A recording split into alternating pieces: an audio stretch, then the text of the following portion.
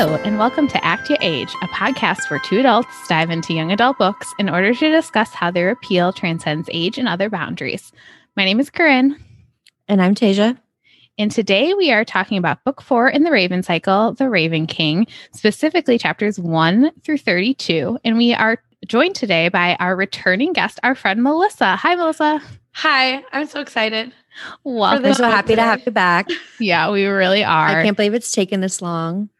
I know. Melissa was our very first guest on our second ever episode when we talked about Carry On Wayward Son. And we are thrilled to have her back today because when we're not talking about that series with each other, we're talking about this one with each other. So this is perfect. And coincidentally, on purpose, but not on purpose, like when we had our Carry On Wayward Son episode, we all had the same shirt that we wore at that time. And now we are doing it again today with the same shirt. So we will post it on our socials. I love it so much. Next time I come on, we're going to have to shop. I know. Well, pick a book because I think this is our last of the matching merch. Yeah. I know. Well, shucks. I hate buying bookish merch. I can't stand it. Actually, I literally, from the site that we bought these shirts that we're wearing, which say Paris Lynch 2020, Making Dreams Come True for Henrietta, Virginia. I was on the same site today and I may or may not have purchased Aglionby sweatpants and also a shirt that says I'm being perfectly fucking civil. So, I love that. I love that. I'm so jealous. Yeah. So that's the thing I did today. Melissa, before we dive in, remind our listeners, if they have not listened to that episode, what your other podcasts are so they can check you out. Oh, yes. Okay. So you can find me co-hosting the Wild Pretty Things podcast. We just recently, as everyone did our top 2020s TV and movies. So there's a couple episodes on that over there. We haven't gotten into 2021 content yet, but that will be happening shortly. And I'm also about midway through a Mad Men rewatch. Well, I say rewatch, but I haven't seen Mad Men. So I'm watching Mad Men for the first time with two friends who have seen the show. So we're doing that over at Still Great Bob. Excellent.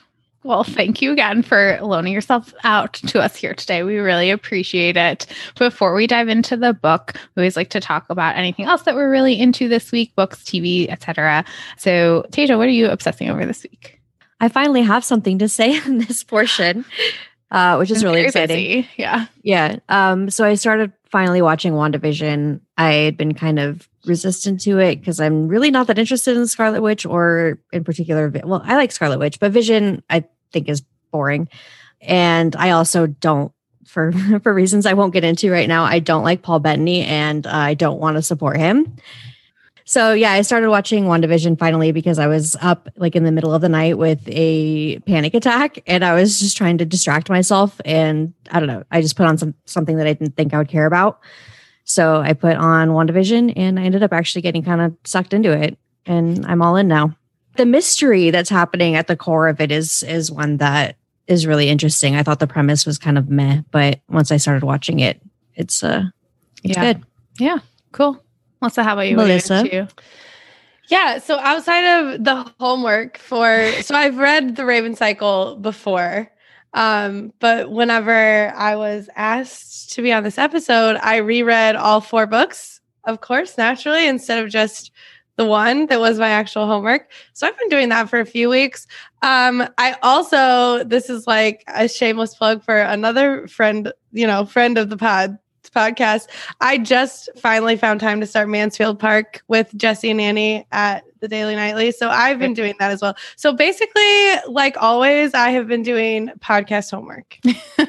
Sounds about right. But it's like the best kind of homework. I still procrastinate it though, even if I like it. Yes, because I get to read a book and then listen to my friends talk about it, or sometimes get to talk about it with my friends, which is just the best. It's really everything we could ever want. Yeah. A good incentive for me to read Jane Austen because I get really lost. I find myself I have to read those books out loud to myself so that I can follow the language. So that's a fun experiment of me in my house, reading out loud to my cat. But yeah.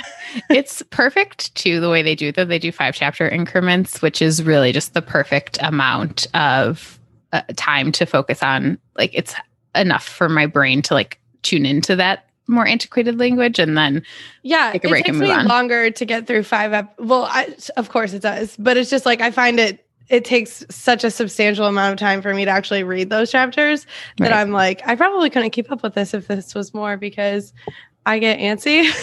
Yeah. No, for sure. It's Yeah, same. So it's a great podcast. We've talked about it before. We talked about it last week when Jesse was here, but y'all should listen because they're great. And they've done Sense and Sensibility and Pride and Prejudice before. And now they're in Mansfield Park. And I'm really enjoying that as well. It's been good. In terms of my obsessions this week, I am really I've gone full tilt into, I guess it's going to be my new fandom obsession. Maybe we'll see, to the book Legendborn by Tracy Deonn. I have to give credit to Tasia, who posted or sent around just one singular TikTok, which made me immediately pause and pull this book off of my shelf. It's like, yeah, I have all these library books and other things. I'm going to read this book. It is book one in a series. I don't know how many it's going to be. She hasn't posted anywhere yet, but it is a young adult fantasy book. It is set at the University of North Carolina, and it is a reimagining of the Arthurian legend. The main character, Bree, is 16 years old, and she is Black. And what I loved about this book is how much it interwove the Arthurian legend with issues surrounding the history of slavery, racism, colonialism, sexism, class differences into like a really compelling magical system and a really propulsive plot. And as is YA tradition, a love triangle that is not bothering me for several reasons I don't want to get into for spoiler purposes, but I'm really into all options that could potentially present itself in this triangle. It also has some of the best casual queer representation I've ever seen in a YA book. And by casual, I don't mean that's a bad thing. It's just very naturally interspersed in there. There's a non-binary character who I really enjoyed their role in the story. And so it kind of blew me away. I joined a Discord to talk about like theories and some of where it's going to go. The author, Tracy Deonn, is a great Twitter follow. She's a big fangirl. So it's just been a delightful week for me. I've spent too much time thinking about it. And you both need to read it, and then everyone else needs to read it too, and then talk to me about it because I really liked it. And we're going to cover it here eventually on the podcast soon. I think. Yeah, that's what I'm waiting for. Spring. Yeah. I guess I'll have to reread it. Such Poor you. A sacrifice I'll have to make, but those are really the only love triangles that I like. The ones where like the choice isn't obvious. I feel like in so many love triangles, the choice is like, well, duh, why would you choose this trash bag? But the love triangles where it's like, it really could go either way. Those are the best ones. There are also potentially like 3 ways it could go. I don't know. Yeah, I don't know. So like it's I don't know. That's the appeal of that book right there. Right. So I have a feeling of where it's going to go, but I don't know. And I'm like trying to like refresh my memory on Arthur and all of his counterparts to see where I think it's going to go based on who each of the characters is in relation to that myth. So I don't know. It could be wrong, but it's very fun to think about. Oh, and there's a great Twilight reference in it. So that just like endeared me to it as well. It made me laugh aloud. You love to see it. We love to see it. So let's talk about this book. It's so good, guys. Damn, I'm sad we're at the end, but it's really fun to talk about. The first half of this book, I was like, I kept thinking like all these things kept happening that I was like, this is the end of the book shit. Like this whole book feels like the end of the book, which makes sense because it's the end of the series. But it is just like wall to wall shit going down. It really is. Like just nonstop. It is so fast paced. Yeah. I don't know if it has to be a combination of like the way that I just feel like this book just is anxiety, like in book form, because the first time I read it, I was so anxious about what was going to happen with our characters. I remember feeling like I am dreading opening this book because I don't want to read anything if it's a bad thing happening to anybody, but like I have to finish it because I have to know. And so I just like couldn't read it. I would like open the book and like stare at it and be like, I can't deal with this. And then the second time through, it wasn't as much that, of course, because I know what happens plot wise, but I still had that feeling of like, I don't want to do this, but like I have to. No, seriously. This was the most anxious I've ever been reading a book the first time I read it. And I read it on vacation. I was like literally on a beach finishing this book, but I was just like, oh my God, What is happening? You're just waiting the whole time for Gansey to have rain on his Agleby sweater, which you get early in this book, and it's so anxiety producing. Early and often. How dare you? Yeah, I know. It's so scary. Oh my God. Anyway, before we just like totally lose it here, let's do a quick book summary, Tasia, if you want to just let everyone know what happened here, and then we'll really dive in. All right. Set a week after the end of Blue Lily, Lily Blue, the demon that was awoken by Piper slowly starts making its presence known throughout Henrietta, permeating Ronan's dreams, harming Cabeswater, and possessing both Adam and Noah. In an effort to save Orphan Girl during one of his dreams, Ronan accidentally pulls her out of his dream, taking her to Cabeswater to stay with his mother. Ronan and Adam spend more time together trying to come up with a solution to help Cabeswater, but the danger continues to escalate and they are forced to flee Cabeswater with Orphan Girl. Gansey and Blue go to a party at Henry Chang's and become friendly with him. They leave the party only to encounter Demon Noah, who attacks Blue. Gansey ultimately decides to come clean about the relationship as they all realize that everything is now coming to a head. Henry reveals that he knows there are dream things in Henrietta and tells Gansey his mother purchases them from Declan. Declan gets a heads up from a buyer, letting him know that something big is going to go down in Henrietta, and Declan tries to get Ronan to leave town. Just wall-to-wall shit. It's scary too. It is. This is, I think, the most cinematic out of all of the books because every other scene, and it's so scary, but every other scene I'm reading and I'm just picturing it in my head and how incredible it would be to see that on screen because it's just got that spooky quality out of a really good horror movie. Yeah. The scene of Adam in the bathroom is and all the straight horror stuff. movie. Yeah. Oh my God. God, I think you mentioned this in your note, and I don't want to steal it from you, Tasia, but we haven't actually talked about the fact that there was supposed to be a TV show, and I don't know if it's strictly a COVID cancellation or what, but it does not seem as though it's going forward anymore per Maggie, and that's really sad, but it's particularly sad for this book. I hate that, but it's also kind of a relief. I want to see it, but I also want to have already seen it and already know that it's good, so I could just stop worrying about it. Well, this is one of those properties that I couldn't casually watch it. It couldn't be a casual adaptation for me. It would need to be exactly how I envision it in my head for me to be happy with it. Mm-hmm. So there's just a lot of pressure there for anybody trying to adapt this. It's probably best for all. And I feel adaptations like that don't often don't happen as much as one, for example, The Magicians, which takes stuff from the source material and makes every single thing better because the source material struggles with a lot of aspects of the storytelling and the themes of those books. So since that's not the case with the Raven Cycle, I'm don't get anybody in here who has big ideas. Yeah. I was encouraged though, because Maggie did write the pilot and Catherine Hardwicke, who famously filmed the first Twilight movie, which I think is the only one out of the entire series that captures the look and the tone of those books the way they're supposed to be. So I had faith that at least the pilot would be good. Oh, wow. Maybe it'll come back. Yeah. Someday. I mean, they're going to run out of TV to make because things are getting delayed and canceled, and they'll have to rush to put stuff back together. So, well, maybe if Shadow and Bone is a wild runaway success, then they will be encouraged to move forward. Yeah. YA fantasy, tap into the interests of young women is the moral of this podcast and the moral of the story. Listen to us, Netflix. And as cynical as it is to say, cynical as it is to say, I mean, that is, if you want your wallet to be impacted by this, go for the young girl demographic. I mean, that's so obvious. Corinne already said she read one book one time and joined a whole Discord about it. So it's not we casually like things. Give us TV that's good and we will literally follow that show around for the next however many years you need. Yep. Oh, well. But in terms of this book itself, there, not as with every book in this series, there's just so much juicy character stuff here. And I think the book really starts that way, hits the ground running with this prologue here, which is another just really masterfully done section by Maggie.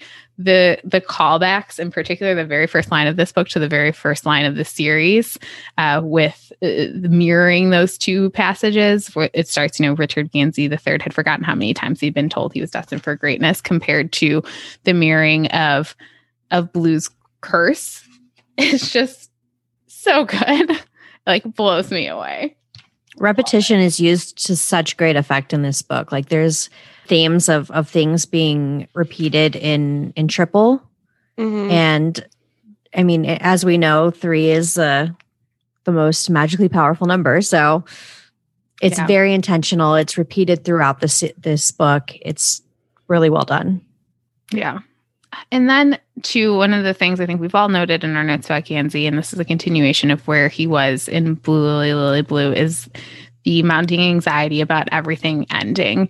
And we find out here, and we talked about this a bit last week, is this acknowledgement in the prologue from Gansey that he knows now, and he's come to terms with and has accepted I wouldn't say accepted, but he's now more consciously thinking about the fact that his voice appearing on that tape on St. Mark's Eve means he's going to die this year. Mm-hmm. I love that we learn that Gansey knows that and has kind of been working to process that from his point of view. Like, we don't hear him. It's not like we find it out because he tells another character and then the drama of the scene is that other character being like, oh my God, I can't believe you knew. It's just like us and Gansey, and we are like, oh my God, I can't believe you knew. Yeah. Yeah. It makes going back and looking at every interaction he's had previous to this, like so much, like the way that he has been really trying to prepare all of his friends for this entire series for his own death, and trying to get Ronan to stay in school and trying to make sure that everybody's going to be okay without him. It's completely devastating. And also the way that he thinks to himself, even though he knows he's got a few months at most to live, that he still considers himself so privileged and so weak compared to everybody else. It's devastating. Gansey is such a tragic figure. He really is. He was a king. This was the year he was going to die. It's how that prologue ends. And it's just a perfect statement of who Gansey is, but it doesn't make it any easier to read everything about him in this book. I think it would be like really easy to make a character like Gansey becoming more and more like Gansey-like, or more and more confident with the closer they get to when this is supposed to happen. But instead, because it's Gansey, like, we get the ramping up of his anxieties, because there's no way that like he was ever going to be comfortable leaving his friends, because he loves them so much. Like, there was no confidence for him to find in like wrapping up his affairs. But I'm just obsessed with the fact that like the more like quote unquote normal Gansey's reactions are to the world around him, the more Blue is like, oh, this is that boy that I saw. Like, that's like Blue's Gansey, the more he becomes like filled with anxiety. And I just like love that, because Blue's not like particularly anxious, but she does think a lot outside of herself. And that's like so far from Gansey when we first meet him. I just love it. I know. That's such a good point too, about how any other character who was like Gansey would just become more empowered kind of by this, and this kind of knowledge that it all kind of is coming down to him. And it's totally the opposite for Gansey. And that's what I think is what makes this series so marvelous. I would not normally love a character like Gansey like I do, for I think exactly what you said. And we get so many good instances of that here. He thinks in the prologue he didn't know why he had been saved. He needed to know why he had been saved. He is very cognizant of the fact that he's been given the second chance and it's all going to come to an end here. But why? Why did that happen? And he's running out of time to figure out the answers to that. And he's just such a good boy. And then I love too, for someone who's so full of wonder and mystery of magic, we've talked a lot about how he and Blue in particular are just so in awe of the magic of Cabeswater and things like that. But now that he has these powers too, he still is like kind of struggling with them. And he thinks about, he didn't know how Adam or Ronan or Blue ever came to grips with their magical capabilities, because he certainly couldn't. And then he's clinging to the possibility that when he finds Glendower, he would explain the intricacies of Gansey to Gansey. Oh, poor baby. I know. So he's still just really trying to figure out what this all means and why him. And it's just so relatable and so endearing. And he's just. And it's also why I think he finds so much thrilling about those moments where he feels known by somebody, like when Henry does the Gansey-like thing and he's like, and he figures out what he's like, I don't even know what Gansey-like is. And then he figures out when Henry says this is a test of metal and he thinks, oh yes, like he has that thrilling moment. And also that moment at Henry's party when he feels known by Blue, when she says, oh, don't be fooled by his fancy hair. He would hike. And he just feels so known and so thrilled by it. Yeah. I think that Gansey thinks that in order to be known, he has to know himself. So these little moments of his friends being able to really see him quite clearly and, give that back to him. He's like, oh, this is so exciting. It's just another one of those things Gansey kind of has to learn how to let go of control of that, because obviously if you have to be completely known to yourself for anyone else to know you, that's impossible. We're all just islands, if that's right. And I mean, Adam feels the exact same way. Mm-hmm. Right. And thinking he's unknowable, but while realizing that everybody actually knows him and unknowable was a joke. The only person who didn't know Adam Parrish was Adam Parrish. I can't handle it. I'm going to be unhinged today, guys.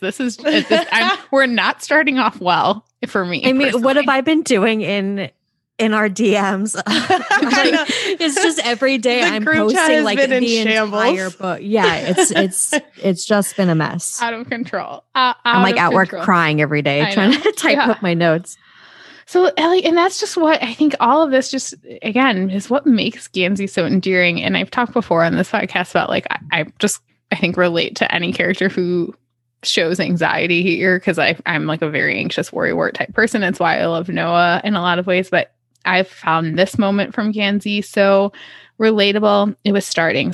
No, it was ending. He was ending. This was the landscape of his personal apocalypse. What was excitement when he was wakeful melted into dread when he was tired.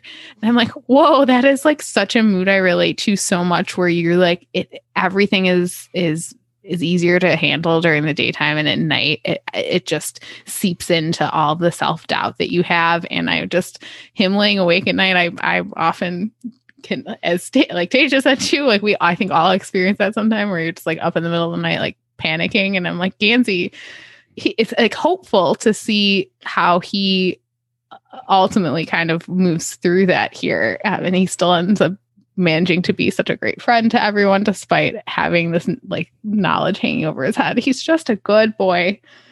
I don't want to get super far into the ending of the book, but since it's all spoilers this whole time, I want to touch on it, because this idea of unmaking is so strong throughout this book in a very I guess real way with the demon, but it's Gansey is also being unmade throughout this whole book, and then he's eventually remade metaphysically, but actually it's just this search for Glendower being a metaphor for coming of age or growing up. This hit so hard for me in this book, because we all kind of have to unmake and remake to move through any of these phases. And so watching this happen to Gansey was just personally for me, it's so relatable. Gansey's not normally my favorite character, but the idea of him going through all of these struggles to not know if he's going to be able to get to the other side of something is so close to my heart right now. Yeah. Yeah. He's God. Yeah. Just not doing well. I don't know. Well, and it doesn't, now I'm just thinking too about one of the other really endearing things about Gansey is his relationship with Blue too. And we just get so many good moments here with him and the relationship. So I guess we can start talking about some bluesy stuff here, because his ruminations on everything that he's going through and how he knows that his death is coming and how that relates to his relationship with Blue just really is, for me, some of the most heart-wrenching stuff in this book. Well, yeah, because he's lamenting the fact that he's wasting essentially these last moments of his life not being able to openly be with the person he loves, and it's all because he's a coward and this. And that scene when they're in Cabeswater and they see the dying tree, and he knows Blue well enough at this point that he sees her and he's like, Blue gives so much energy away, and the way she gets it back is through physical touch, and she needs somebody to comfort her, but he can't do that. And the line is, her voice was so melancholy that Gansey was struck all at once by what he and Blue really lost by keeping their relationship a secret. Blue radiated psychic energy for others, but touch was where she gained hers back. She was always hugging her mother or holding Noah's hand or linking her elbow in Adam's or resting her boots on Ronan's legs as they sat on the sofa, touching Gansey's neck just between his hair and his collar. The worry in her tone demanded fingers braided together, arms on shoulders, cheeks rested against chest. But because Gansey was too cowardly to tell Adam about falling in love with her, she had to stand there with her sadness by herself. Aurora took Blue's hand. Shame diffused through him, black as the tree sap. Is this really how you want to spend the rest of your time? And I have several thoughts about this whole scene. First of all, I love the breakdown of the way Blue gets her psychic energy back with all of them and how close they all are and how she has like specific physical ways of interacting with all of these boys. It's extremely precious. Also, I love because I think maybe in the last book or in an earlier chapter, Blue noted about Aurora that she was basically created to love somebody in exactly the way they were meant to be or exactly the way they needed. So Aurora sees Blue, and even though she doesn't know Blue as well, she knows what Blue needs. So Aurora holds her hand, and I think that's really sweet too. Yeah, that scene is beautiful. In like just his thought process through them just like feels so natural, and it's so upsetting because we've followed them through 4 books and they're just like hurtling through this, and you just really want them to just like be out with it at this point because I'm full of dread that what is going to happen to Gansey as the reader, and they both know, they haven't talked about it, but they both know that he's going to die, and they're just not making the most of that time, and it's really just. I feel exactly what Gansey feels in that moment. I just think it's funny that they're like, oh, we can't physically touch each other when we're around everybody because they'll know, but they know anyway. Mm-hmm. Like you guys maybe are except for Ronan, because Ronan. You guys are not slick. You guys are just. I mean, Gansey calls himself a coward, and like I believe that, but it just makes me sad to say, so I won't say it. But right, yeah, no, they're not being subtle. Really? Like it would probably be more normal if they would have just touched a little bit this whole time because Blue touches all of them and then they would have like their normal behavior to cover for it, but they've never been normal. They've been spooky the whole time. And so everybody knows anyway. Right. Their avoidance of physical contact and like any kind of eye contact even is just, it speaks volumes. It speaks way more than there's a couple times where like Adam notes the way that like Blue's looking at Gansey. I just love that because I'm like, you two are idiots. You ain't slick. Really. And we'll talk about Adam too in this book and in our next episode when we talk about like his ideas and like rumination of love. But yeah, the fact that like Adam, who is probably we've talked about this before here, the least familiar with love, is picking up on it so clearly with the two of them. Because he can recognize like wanting. Right. Yeah. Well, he has that scene where he thinks he had not known he could love, not really. Gansey and he had fought about it once. Gansey had said with disgust, stop saying privilege. Love isn't a privilege, but Gansey had always had love, had always been capable of love. Now that Adam had discovered this feeling in himself, he was more certain than ever that he was right. Need was Adam's baseline, his resting pulse. Love was a privilege. Adam was privileged. He did not want to give it up. He wanted to remember again and again how it felt. So he does, like at this point, he's getting there with those feelings. So he knows. He, I think, mentions at one point that he sees Blue looking at Gansey and he thinks she never looked at me like that. Yeah. Yeah. You know who looks at me like that though? Oh, we'll get there. He knows that too. We got a lot of stuff. That's going to be, sorry. We're all wearing pinch shirts, so just buckle up. I know. Get ready. But what I love then though, in comparing that earlier scene is everything that happens at the urgent care, the immediate care is it like hurts my heart to read that scene, but like in the best way. The love and understanding that comes through from everyone in that scene is really good. But like Gansey, it just breaks my heart. I'm just going to read it because it's just such a big moment for him. They come in, first of all, though, and they like see Gansey just like sitting with his head in his hands, and he's obviously so upset. And then Gansey's like, look, I need to say something. It's a strange time. But so here it is. I cannot ask you to be truthful if I haven't been myself. And he does the endearing Gansey thing, which is touching his thumb to his lower lip. He catches himself with it. He puts his hand down. And he goes, Blue and I have been seeing each other. I don't want to hurt any feelings, but I want to keep seeing her. I don't want to hide it anymore. It's eating me. In nights like this, having to stand here and look at Blue with her face like this and pretend like he drew himself to a stop, a full stop, a silence so intense that no one tipped any other sound into it. Then he finished repeating, I cannot ask you to do things that I haven't been doing myself. I'm sorry for being a hypocrite.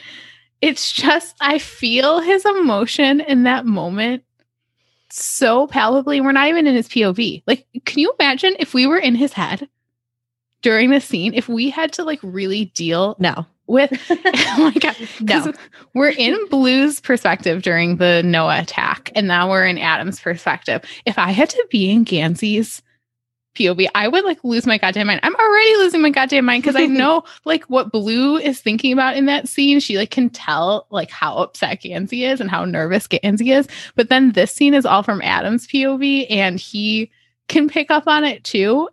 I'm so glad it's out there. I hate that it comes at the hands of this like horrific moment for Blue, but it's just such a good moment of reckoning for Gansey, and such a good moment of reckoning for the group to be like, shit is getting real as fuck. We have to like just put all our cards on the table here.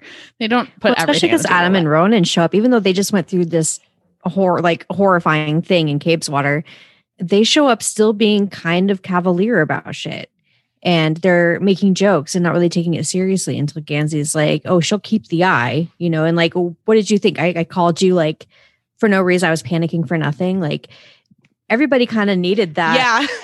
Yeah. that rude awakening. That. Yeah. And then it's like a great moment too for Adam in terms of his realization of just that. Like he's like, I've been just scrying in Cabeswater by myself. Like everything's fine. And he's like, no, like Ronan just dove into a pool of acid to save the orphan girl. And then like Cabeswater was like collapsing in around us. Perhaps we need to like really have a think about what is happening here.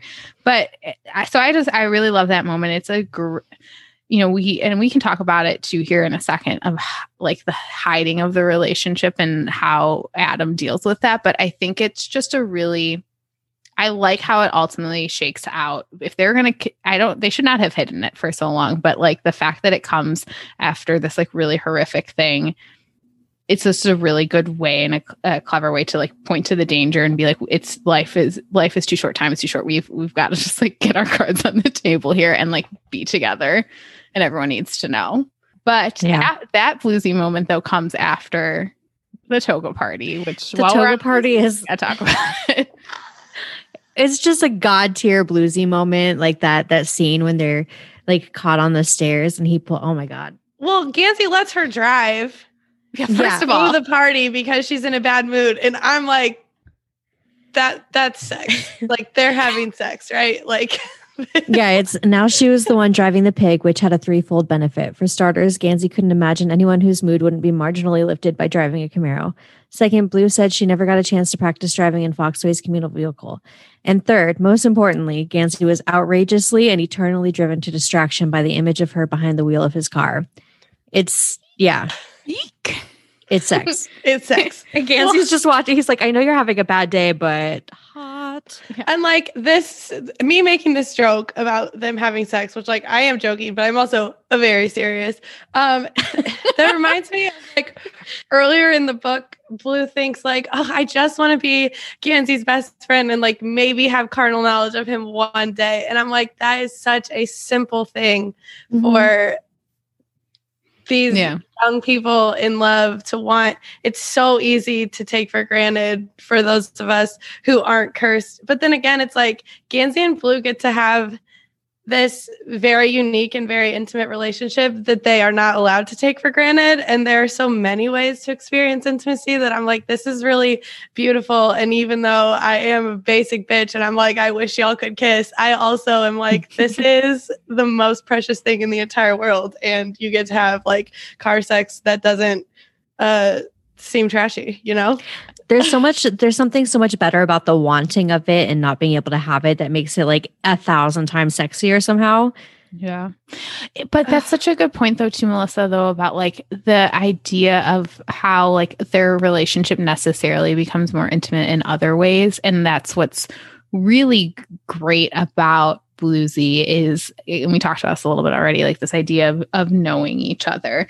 You know, this moment from Gansey too, we'll save some of the parts for swoon at the end because I know we'll have that noted down. But Gansey thinks at one point, the better he got to know her, the more it felt like he did when he was swimming. There stopped being dissonant versions of him. There was only Gansey now. And so we've talked a lot about Gansey having these like time slipping moments. We get more of that here, and we're all barreling towards that end game. But the fact that they have just such a basic understanding of each other is really so special, and it really it does not make up for the fact that they are burdened by this curse, but it really does fill in the gaps really well, and just, it's very endearing. The curse itself makes it more sad to me that they are not allowed to be physical together because they're so close. But if they didn't have the curse, their relationship wouldn't have ended like this. So I'm like, that's a really, I just can't deal with it. God, you know, it's hard to think about. It really is. I think we all just broke our brains a little bit with that one. Like, fuck, these poor babies. But, you know, they have each other, and that's really important at the end of the day. We just got to keep thinking about that in terms of like endgame here. They have each other. It's okay. So all the friends we made along the way. It really is. So let's then, while we're on the subject of Bluesy, we can talk a little bit here more about Blue in this book. Guys, I had a revelation. I texted Tasia this. I did not tell Melissa this. I've had an epiphany when it comes to Blue Sergeant and myself today. As I was typing up my notes and rereading some bits, I realized where my disconnect with Blue has come. It's because she reminds me way too much of myself. Oh. And once I realized this, and I forget which line it was exactly that I read, and I was like, oh shit, this is me. I like stopped and Googled it. I already was kind of wondering whether Blue was a Leo because we know her birthday is in August, like around the start of school. And I am also a Leo.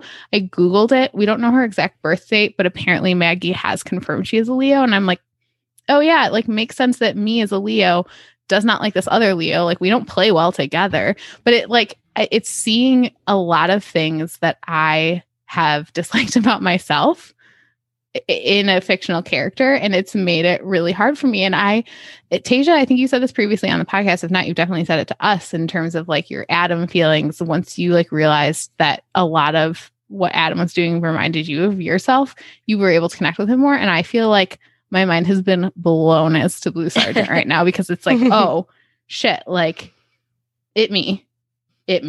Oh, this was the line. She could feel herself hurtling towards self-awareness, and she wasn't sure she liked it. I love that so much. Oh my God. This revelation of yours is really funny to me because I always make this joke that I just collect Leos. Like several of my exes and one of my very best friends in the world are Leos. Like I have spent probably most of my adult time with Leos, and I love Blue so much. Well, good. I'm glad someone loves us. Yes. And I love her more and more in each book. I am like very obsessed with her, like growing confidence with her mirror powers. Like she's very, what's the word I'm looking for? Like proactive with like using them. No one has to like remind her like, hey, Blue, like you can do these things. But this kind of like coincides with like her diminishing confidence in her previously held opinions, which is like something that I struggle with in my life. So I like to see like my homegirl that I love doing these things too. So one of those is my favorite quotes, which you just said about hurtling towards self-awareness. But the other one, when she talked, and I think I have this actually written down, so I'll just say like the more she grows comfortable with like what she is, she can like let go of some of this like self-righteousness that she was like using as protection. And I would like to figure out how to do that. Yeah, well, it's hard. And I like to think that now that I'm in my 30s, I'm much better. But like I look back to myself at high school age and I was like, Corinne, why are you giving Blue such a hard time for having such a binary and like stubborn way about thinking about things when that was you? Like it still can be that way. So and I think a lot of it really comes to a head here in this book, even more so than in Blue Lily Blue, because she is forced now, in particular, vis-a-vis Henry, to like confront her feelings about Aglamy Boys and how like that was wrong. And I just, it kind of is blowing me away. I'm in my shell shock about it. My favorite moment of her self-awareness is when she's standing outside her school and Henry pulls up in his Fisker and they put on this whole performance because she realizes she's looking at this stack of all of the not your bitch and fuck the Aglamy Boys and this and this and that. And she's like, oh, it looks like that stack needs to be labeled with Blue Sergeant as a hypocrite. And then she gets, she puts on the performance and chases Henry away. And then Gansey immediately pulls up. And oh she's my like, God, it's so funny. She's like, it's going to have to be written in my own handwriting. Like, and she has to take a minute there for like self-reflection. She's like, all right, this is who I am. We're accepting it now. We're rolling with it. Keep coming. Yeah. That's one of my favorite scenes, I think, in this book. It's so good. Which I think also because it's just purely like funny. And then it's like a break in all of the like anxiety and like, holy shit, all these things are happening just for this like these really funny character moments with like Henry, who's new, like we're maybe not sure about him yet, and Blue, who is just like really trying to like maintain her shit, and she can't because these boys keep showing up to her school. Well, it really endears you to Henry too as a new character because he immediately like gets it and like rolls with it, and he's the one who starts, and he's like the super extra performance he puts on. Like he's like he threw a little bit of extra hysteria in there than the role required. And also, I love like one of the first things he says to her when he rolls up to her school is all, "I see you tried to claw your eye out. It's edgy." So that's a great scene, but that's like coming on the heels of several moments where Blue is thinking about her previous thoughts and how she has to like readjust her expectations and has to like reckon with having those different feelings and how things have changed. But what I really love in what my other favorite scene for like completely different reasons in this first half is the scene in the bathroom at Foxway. And it just really, there's so many great moments in there. This idea of family. We can talk, I guess we can kind of go chronologically through the scene, but one of the first things Blue thinks in that moment is when Jimmy pulls her onto her lap and they're like sitting on the toilet. She's like, "You're going to break the toilet." But she thinks Blue could not understand how this childish comfort was at once soothing and suffocating. She was both glad for it and wishing that she could be someplace with fewer threads tying her to every challenge or sadness in her life. And I relate to that a lot too, and that's such a good YA representation, I feel too, in particular, this idea of you're growing up and you feel these connections to your home and where you come from, but like you want to break free and you want to bust out of there. And on top of that, Blue has not just those, standard, I guess, feelings, but she has all these complications about these friendships she's had and how they're kind of barreling towards disaster. And she has dreams that are maybe outside of her reach. And I think it's just all so really well done. I think it's a great scene for Maura too, just as a parent, because she's sitting there and she's like, what do you want? Not out of college, but out of life. Like, gives her the talk, like, college isn't necessary. Like, it's not the end all be all. Like, what do you want to do with your life? Not what do you want to do with school? And also kind of encouraging her to accept help. Like, it's not charity. It's, Gansey would help you. And that it wouldn't be a charity thing. Like, you can accept that. They make this point that there's going to be life for Blue after Gansey dies. And it just really deeply hurts me because Blue has all these thoughts about like, is it like, what about, about true love? I think we all think about this. Like, is it just one shot and then it's over? Like, she already knows she's going to be here without him. And like, you don't know if like, it's just one true love or like, whatever, but it's so sad. Yeah. Well, and I think we have to read this quote too, which is just heartbreaking, but it makes so much sense. It feels like such a waste falling in love with all of them. All of them really meant all of them. 300 Foxway, the boys, Jessie Ditley. For a sensible person, Blue thought that maybe she had a problem with love. In a dangerous voice, she added, "Don't say it's a good life experience. Do not." And it's just Jessie Ditley.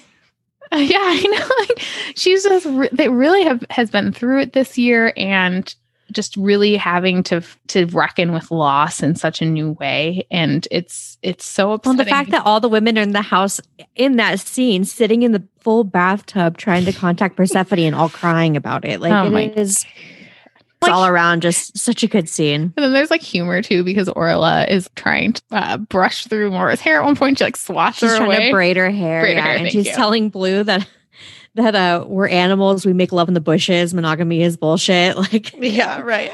Orla, read the room. While true, not the point of this conversation. Yeah.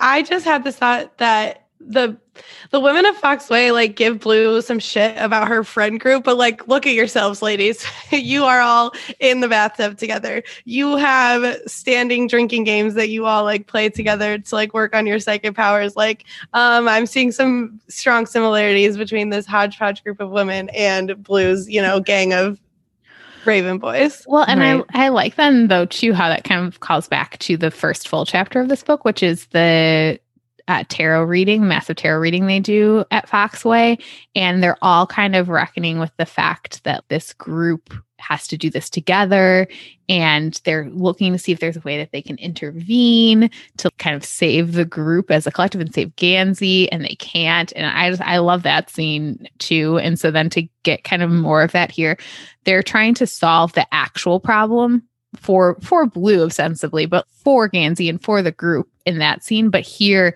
they're trying to provide just more advice for Blue because they can't fix it. They tried to do this tarot reading to see if they could come up with some other solution, and they can't. So all they can do is prepare their girl as best as they can to like go forward in the world. But like in it, I was like looking through my notes, and individually these lines almost sound so trite. We get things like, you can't compare one person's coping capacity to another's, hon. It's not always running away to leave, but it's only your origin story, not your final destination. It's not always a forever goodbye. There's leaving and coming back. The difference between a nice house and a nice prison is really small. All of those kind of sound like meaningless platitudes in a lot of ways if you just like extrapolate them from that paragraph. But having come to this point, knowing the women at Foxway, knowing Blue as we do, knowing everything that Blue's gone through, that scene just works so well. And we all could use those lessons at any point in our life, but Blue really needs them at that point. And I really like that scene. It's really, really good stuff from Maggie. One of the other things, though, too, then I think is kind of a natural continuation of that kind of thought process and continued growth for Blue, though, is the fight that she has with Adam about Gansey. Because there's so much stuff to talk about with that scene. But what I like about it for Blue is, and again, this is when I'm like, holy shit, no wonder you struggle with her, Corinne, because this is you. Like, she's trying really hard to temper herself in that moment, which is like big growth for Blue. She thinks at one point the fair part of Blue was well aware that she was in the wrong, and so it was her job to diffuse his legitimate hurt. But the prideful part of her still would have preferred to point out how difficult he had been back when she and Gansey had first realized they had feelings for each other. With some effort, she went with the middle ground. Compromise, growth. So proud of her. Yeah, like really, really good stuff. Hey, this is another like a parallel to the fight that they had in the Dream Thieves, where they're both kind of right and they're both kind of wrong. Like they've both got good points to make and they've both fucked up. But they're both so much, like they've grown so much from that point that they're both really taking the middle road. And even though I have issues with Adam kind of taking that entire thing out on Blue and never once talking to Gansey about it, I don't like that a whole lot. But I understand in the moment, like it came up organically and it wasn't something he intended to confront her about. But I do like that. I feel like both of them tempered themselves so much more than they would have even a book ago. Right. I think in the Dream Thieves, Blue is deflecting so much. She's trying to protect herself while also being really mad at Adam. And here she's more owning. I mean, she's being immediately confronted with the fact of her feelings for Gansey and her relationship with Gansey, but she's not really shying away for it either. She's just trying to, rather than just lash out like she did the last time, this time she's trying to just be more measured in her response. And we're in her POV this time. Last time we were in Adam's POV, but you can see that he too is he's not throwing things at her with quite the same vitriol that he did the last time. He's not trying to be intentionally harmful as he was the last time. We talked about how he last time was saying things that he knew would be harmful, not that he actually believed them. Here, he's saying things that he believed, but they're coming from a better place. I feel I totally get like it's not fair that Blue takes the brunt of this. And I think it's more Maggie's fault than Adam's fault. Well, I mean, literally, though, everything is. Everything is. She wrote the books. Because of how she sets it up, I don't feel like mad at Adam for doing that. Like, I feel bad that Blue has to like face this alone, but like the fact that this all happens in a day too blows my mind. But like Adam just comes from being possessed by the demon at Raven Day. Yeah, he's like a wreck when he gets to He's like still wet from the bathroom. So he like goes to and we know how he feels about his like clothes. His like Aglionby clothes. Wow, that's a really good, actually a really good point. Like if the one mechanism for your control finally goes outside of your control, like what spirals from there. But what I like about it though is like he's not really like coming in primed for a fight. Like he's just like exhausted and like overwhelmed. He's like, okay, we got to talk about Gansey and like saving him. And so he's coming in prepared to have that conversation. And then she's like, oh yeah, I'm going to this toga party with Gansey. And so as you said too, TJ, see how it naturally comes. It wasn't like that. A planned attack. Yeah, right. I think when she like also she's like, oh, unless Ronan's going, and Adam's like, I'll lose my shit. He's like, that would never happen. But also, I cannot believe all my friends are thinking about going to this party when I was just possessed by a demon in a basement. Right. Okay. Look at me. I am dirty. Yeah. Right. So, and like, he doesn't tell her that either. I get it though. And what I like about being in Blue's point of view at that time is that she never thinks that like Adam's being jealous of the fact that like she's into Gansey. But like Adam's whole thing, and I think it's pretty clear, is that to Blue too, is that like he's just very concerned about Gansey because he knows the truth about him going to die. So like I also feel like that's kind of a condescending accusation on his part. Like she's been living with this curse her entire life, and he's going to be there like, oh, what are you sure you're not going to like fall and yeah, that's not a great look. Yeah, like it is 100% sure considering we've been dating for months and it's never happened. Yeah, it's super condescending. I mean, later on when Gansey doesn't have to be confronted. Gansey just comes out with it. But he had been hiding it for all that time too.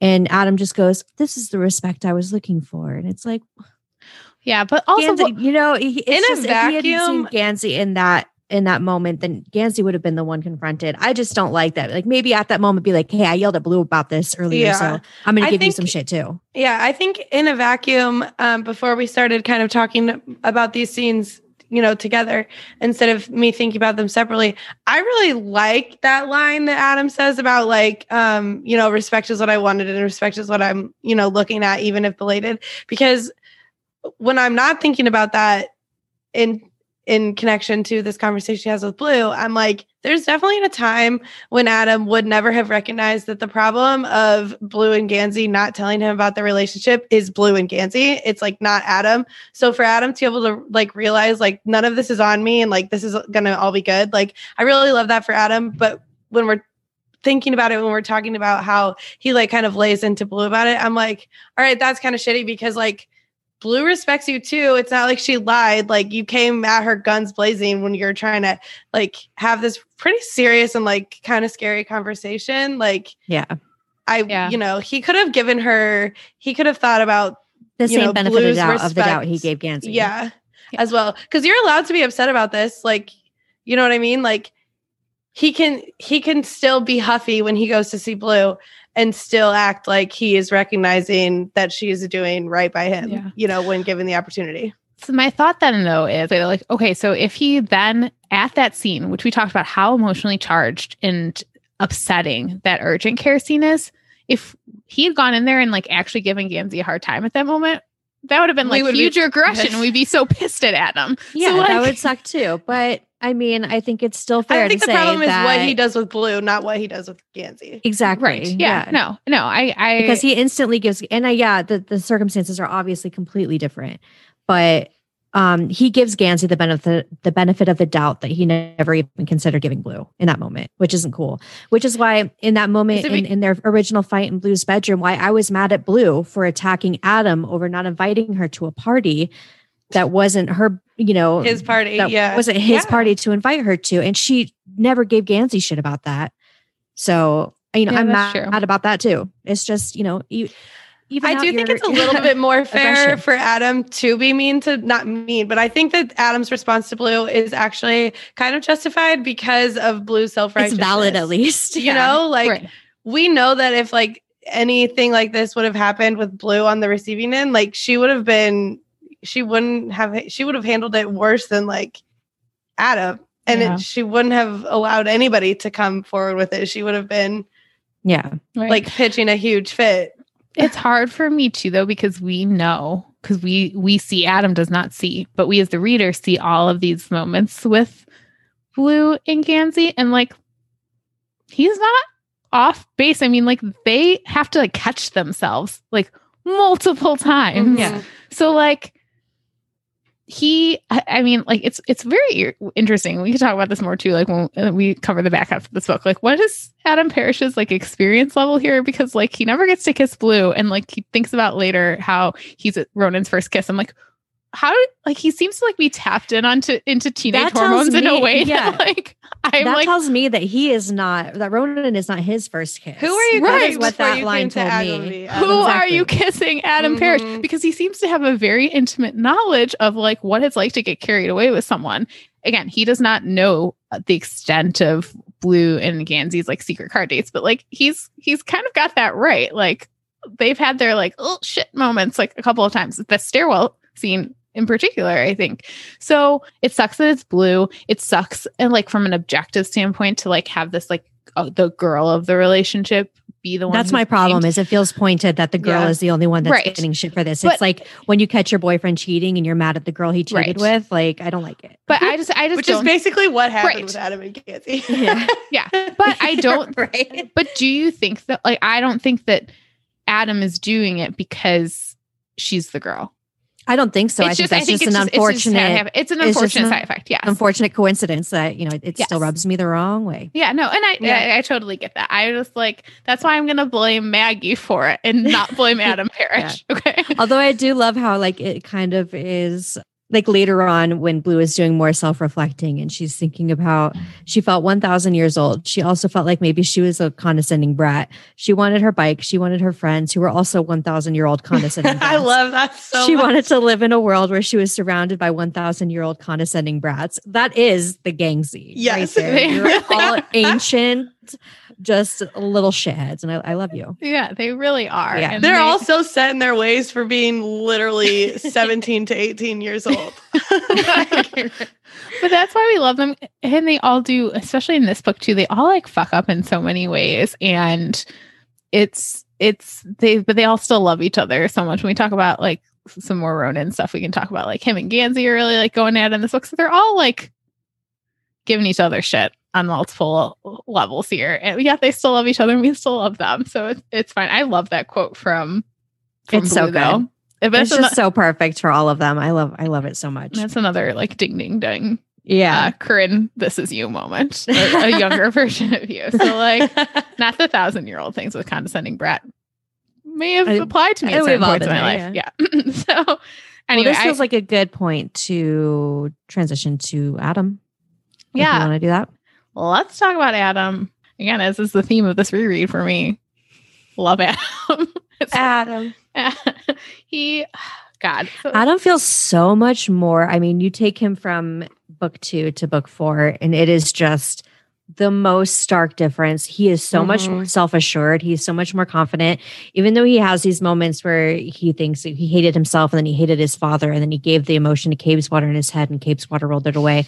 That in itself is even progression for Adam, because before he would just internalize it so much until it built up and he raged out in some kind of way. But now he knows that he can trust Cabeswater and he can give that emotion away and he can let it roll off his back.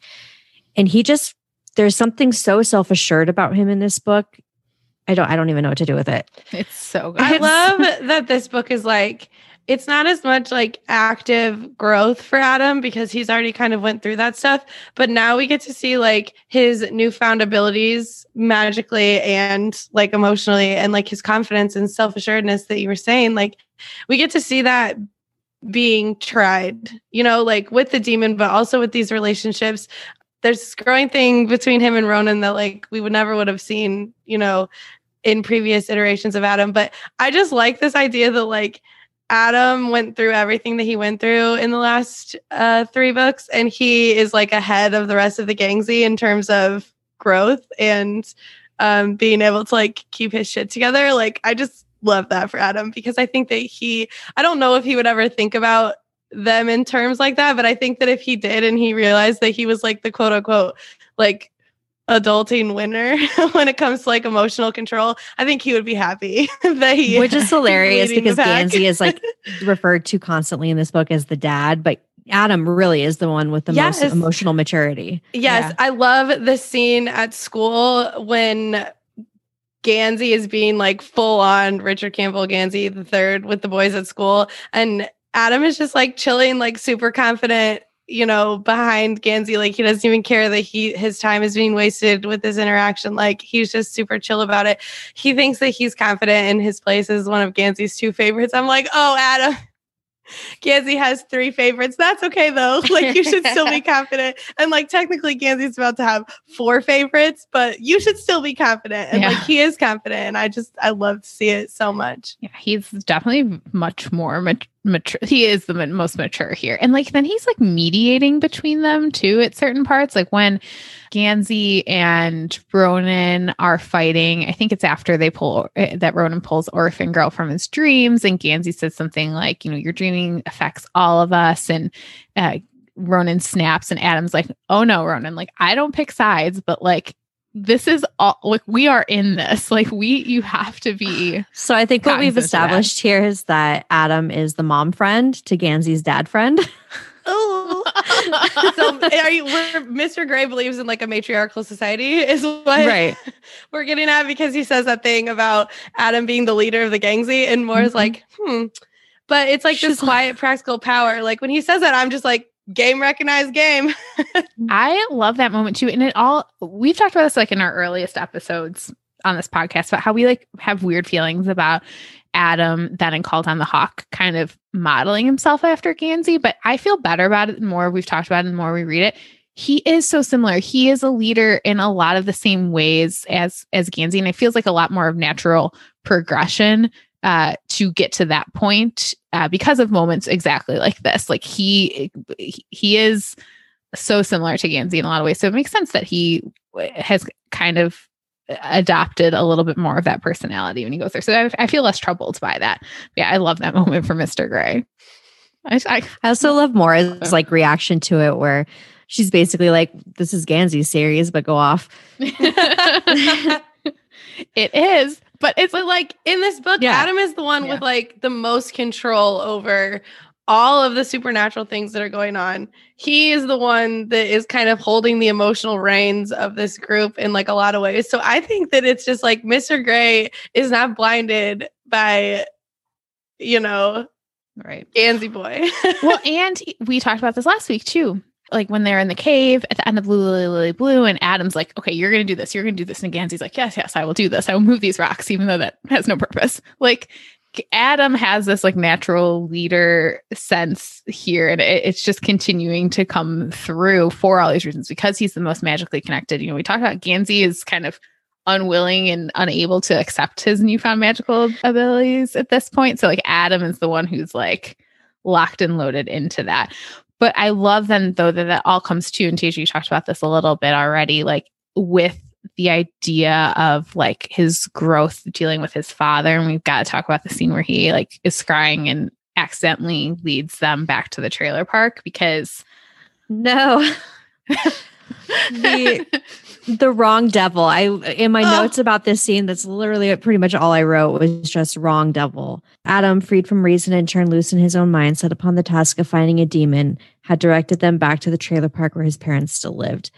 It's just so So that's like really upsetting to me. But then that's also where we find out what happened with the court case and that Robert Parrish got probation because he was a first-time offender. So he didn't go to jail, but then Adam thinks about how like him going to jail was never the purpose. And what he really wanted was confirmation that Adam had not, quote, invented it, spurred it, deserved it. Mhm. The fact that he like knows that now, like makes me want to cry. He just needed that third party unbiased validation that he was right and that his dad was a shithead, because it's easy for your friends to back you up on something like that. But when it's there in legal binding paperwork like that's got to set him free on a whole other level too. Yeah. So I love that moment. I love too. This is like a small moment. I don't know if you guys feel the same way about it, but during the really scary bathroom scene, when he's like in the middle of it, he pauses and thinks at one point he stood there gasping for air, scared, because what kind of help did he need and who could he ask? The fact that like Adam at that moment is like going through like a really terrifying, awful thing, but is like desperate for help. Like previous Adam, like never wanted to rely on anyone else. And he's so scared in that moment. And I think it is a very scary moment. And I feel like anyone would be asking for help, but that's what he's thinking about, like that he doesn't have the help that he's grown to know is okay to like want to ask for and like need from his friends, I think is just a nice moment there too. And then I think too, we have to talk about kind of building off of the stuff with his dad is his interactions with Orphan Girl here, because I'm just gonna melt down about it again because recognizing the fear in her eyes, and it wasn't disdain or boredom, it was fear and like disassociation. Oh, it's so good. And then he just like is so concerned about her.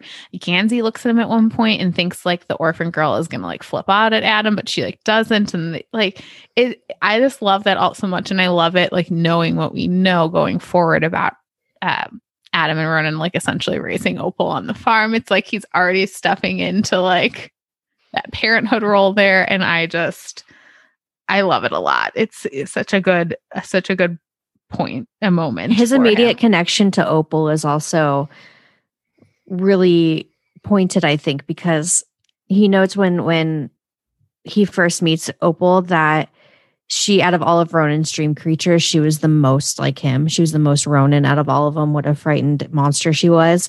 And then immediately connects to her, like immediately super bonds to her. So, right. I mean, that is him dealing with his Ronan feelings without dealing with his Ronan feelings. Yeah. Yeah. So let's talk about Ronan and then we can talk about Adam Ronan feelings. Because I think Ronan too, like Adam in a lot of ways, has already had a lot of his completion of his arc by this point.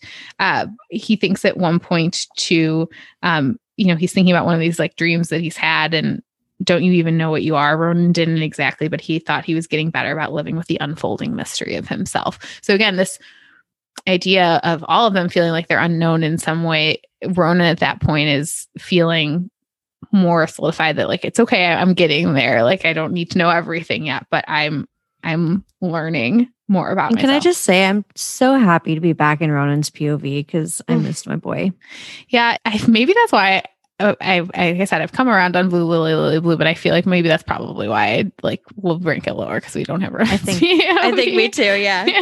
But I love being back, and there's always just so much juicy stuff with the dreams too, and there's so much of Ronan that's beneath the surface. So unless you're in his POV, you don't get any of it. Mm-hmm. Yeah. But you do get this time where you get to see from someone else's point of view, Ronan yelling at Orphan Girl to keep her hands in her pocket. And I'm just like, Dad, Ronan, I'm obsessed with this. Yeah. He like, and that everyone can tell like how much he loves Orphan Girl, like, and that she means a lot is just really, really nice. And then I think it's also important. Adam is the one who makes those observations, that he sees that he and Opal know exactly where the boundaries are with each other. Like they have these well-worn treads of familiarity, and they're family, and they know exactly how hard they can push each other's buttons, how far they can go before they start to kind of automatically back off or start to soothe each other. And it's just Ronan and Opal is we have two moments here where Ronan, without hesitation, puts himself in immediate peril to save Opal. One, when he pulls her out of the dream and the demon is attacking Caveswater, and then two, when he dives into that acid pool to save her. Like, he does not hesitate. And when he doesn't, and he sees that she didn't expect him, or she didn't expect anybody to save her, and he thinks orphan girl, orphan boy. Oh my God. Just breaking down here. It's God, it's so good. I also just like to, though, maybe I don't like it. Like, it's the wrong word. There are some things here that make me nervous for the Dreamer trilogy friends. The Dreamers are to be classified as weapons. Fuck.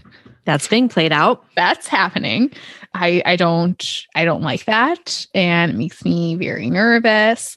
I also like to then, I mean, this comes up more in the book, and this is going to be Tasia's time to like just run with Declan Lynch here, but the story of the hero with the spear. But you know, I like how Ronan thinks after he has that dreamers are to be classified as weapons, and Ronan thinks he already knew he was a weapon, but he was trying to make up for it. And so I don't think that that's necessarily right, but then I like how that plays into the story with the hero and the spear, that he doesn't need to be the weapon. Like, he'll be the hero of things. So like, that's really good stuff. And the stuff with the dreams that he has about like being so concerned about Matthew makes me really nervous going into the Dreamer trilogy. I don't know, man. I don't really have any concrete thoughts about it, but like, we have these scary dreams where like Declan puts the mask on Matthew and he's like undone. And it's very ominous. There's enough here to like think that maybe even if it wasn't intentional foreshadowing, she could go back and be like, oh, that's a good thing to expand on. Yeah. And I don't like it. I just need Declan to be okay. Yeah. You them all to be okay. Yes, but Declan first. Okay. I like how listen, Tasia, these are my feelings. We weren't even talking about Declan in that moment. It was a dream about Matthew being unmade. But Declan was there.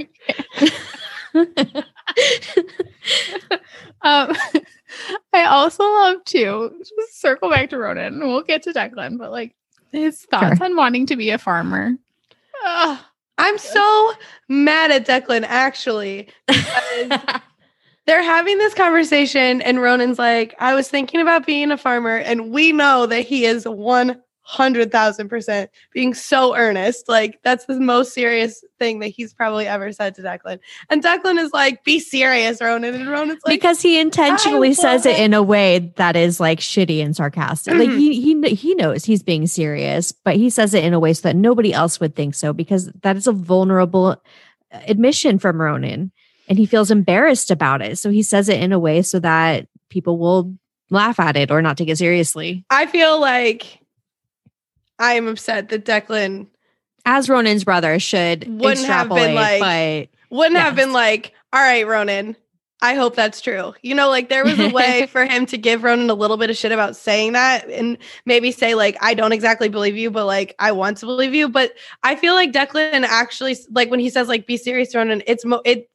I think what he said, like, I get what you're saying, that like Ronan set it up to not be taken seriously, but Declan, for one, doesn't take it seriously, but he also acts like that's not a worthwhile dream for Ronan to have. And I'm like, don't be serious, Declan. And it comes off the heels of him being like, okay, I guess like this is, you want to use the dreaming. It's like, make a business out of it. And so he doesn't seem pleased about that. Like, cause that's what their dad did. And so Ronan was like, no, I actually have this other viable alternative. And Declan's like, ha ha ha.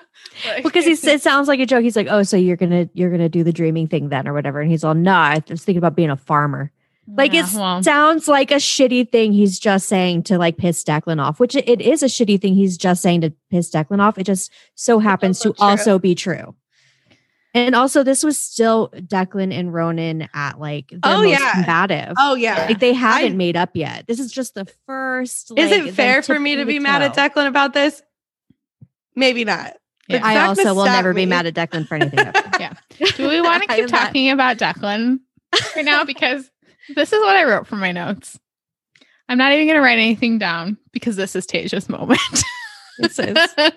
So let's talk about that dream then. We'll talk about Pinch stuff in a minute, but or the story he tells, because Okay. also one of the very best parts of this first half of the book. Yeah, just the end of it where he says, the spear Dad told me was him. Declan looked at Ronan. He told me to make sure Ronan was the name of the hero, not the name of just another spear.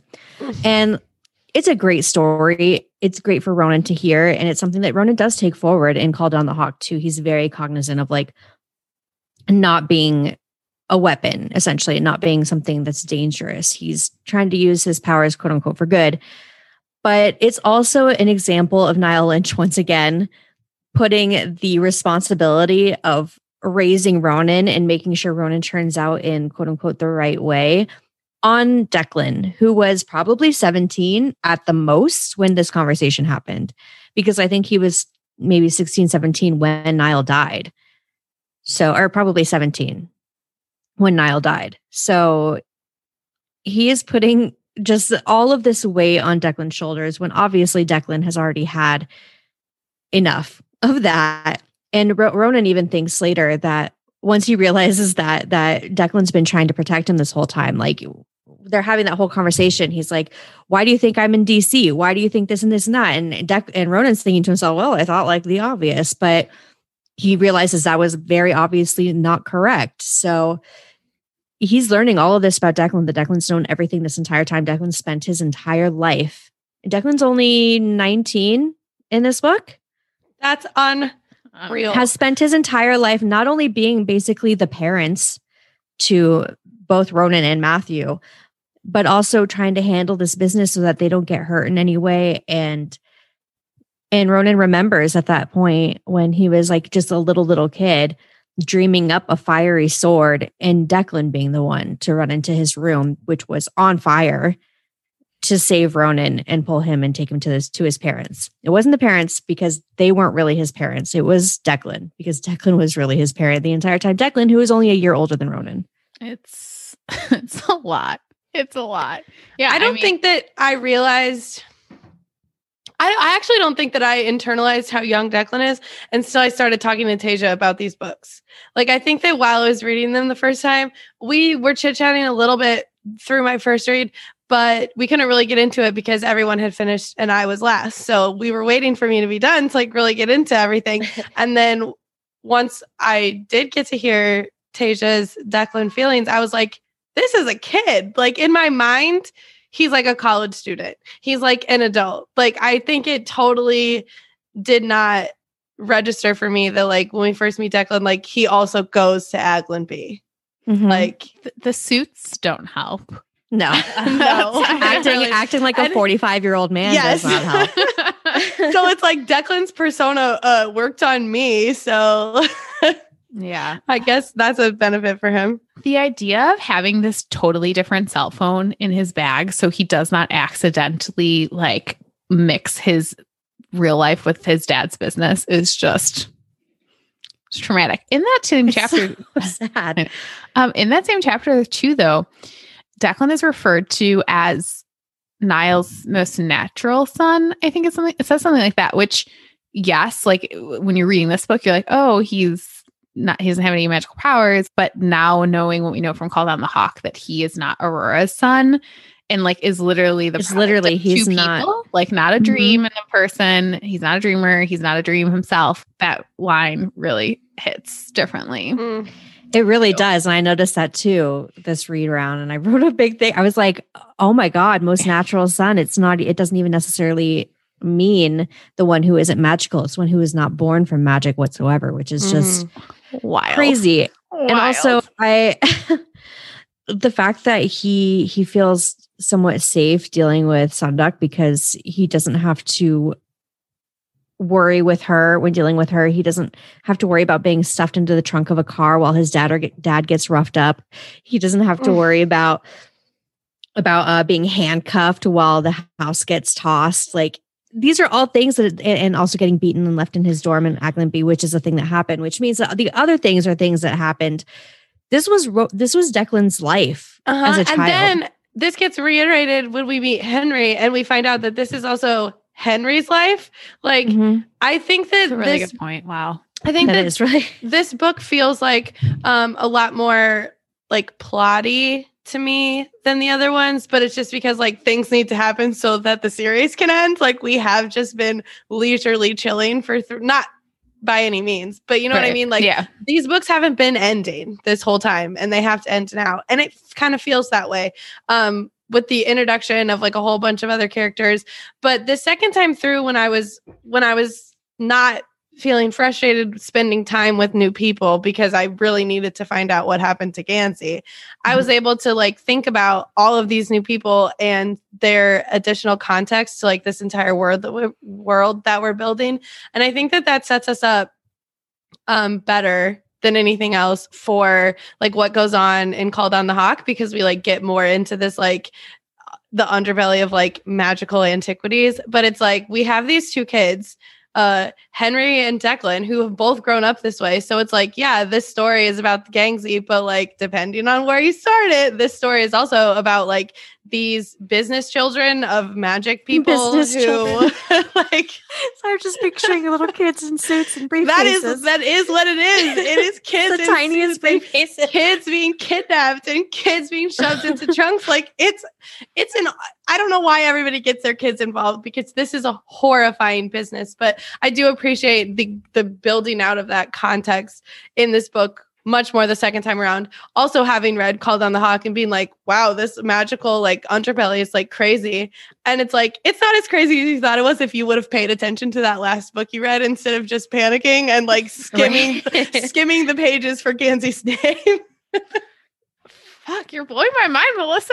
I know. I don't know why, because it seems really obvious now to draw that line between Henry and Declan, but now I need them to be best friends because they can go to therapy together. Yeah. And I think that'll be something that they can both benefit greatly from. You were nearly beaten to death in your dorm room. I was held for ransom and my mother bartered with the people holding me ransom.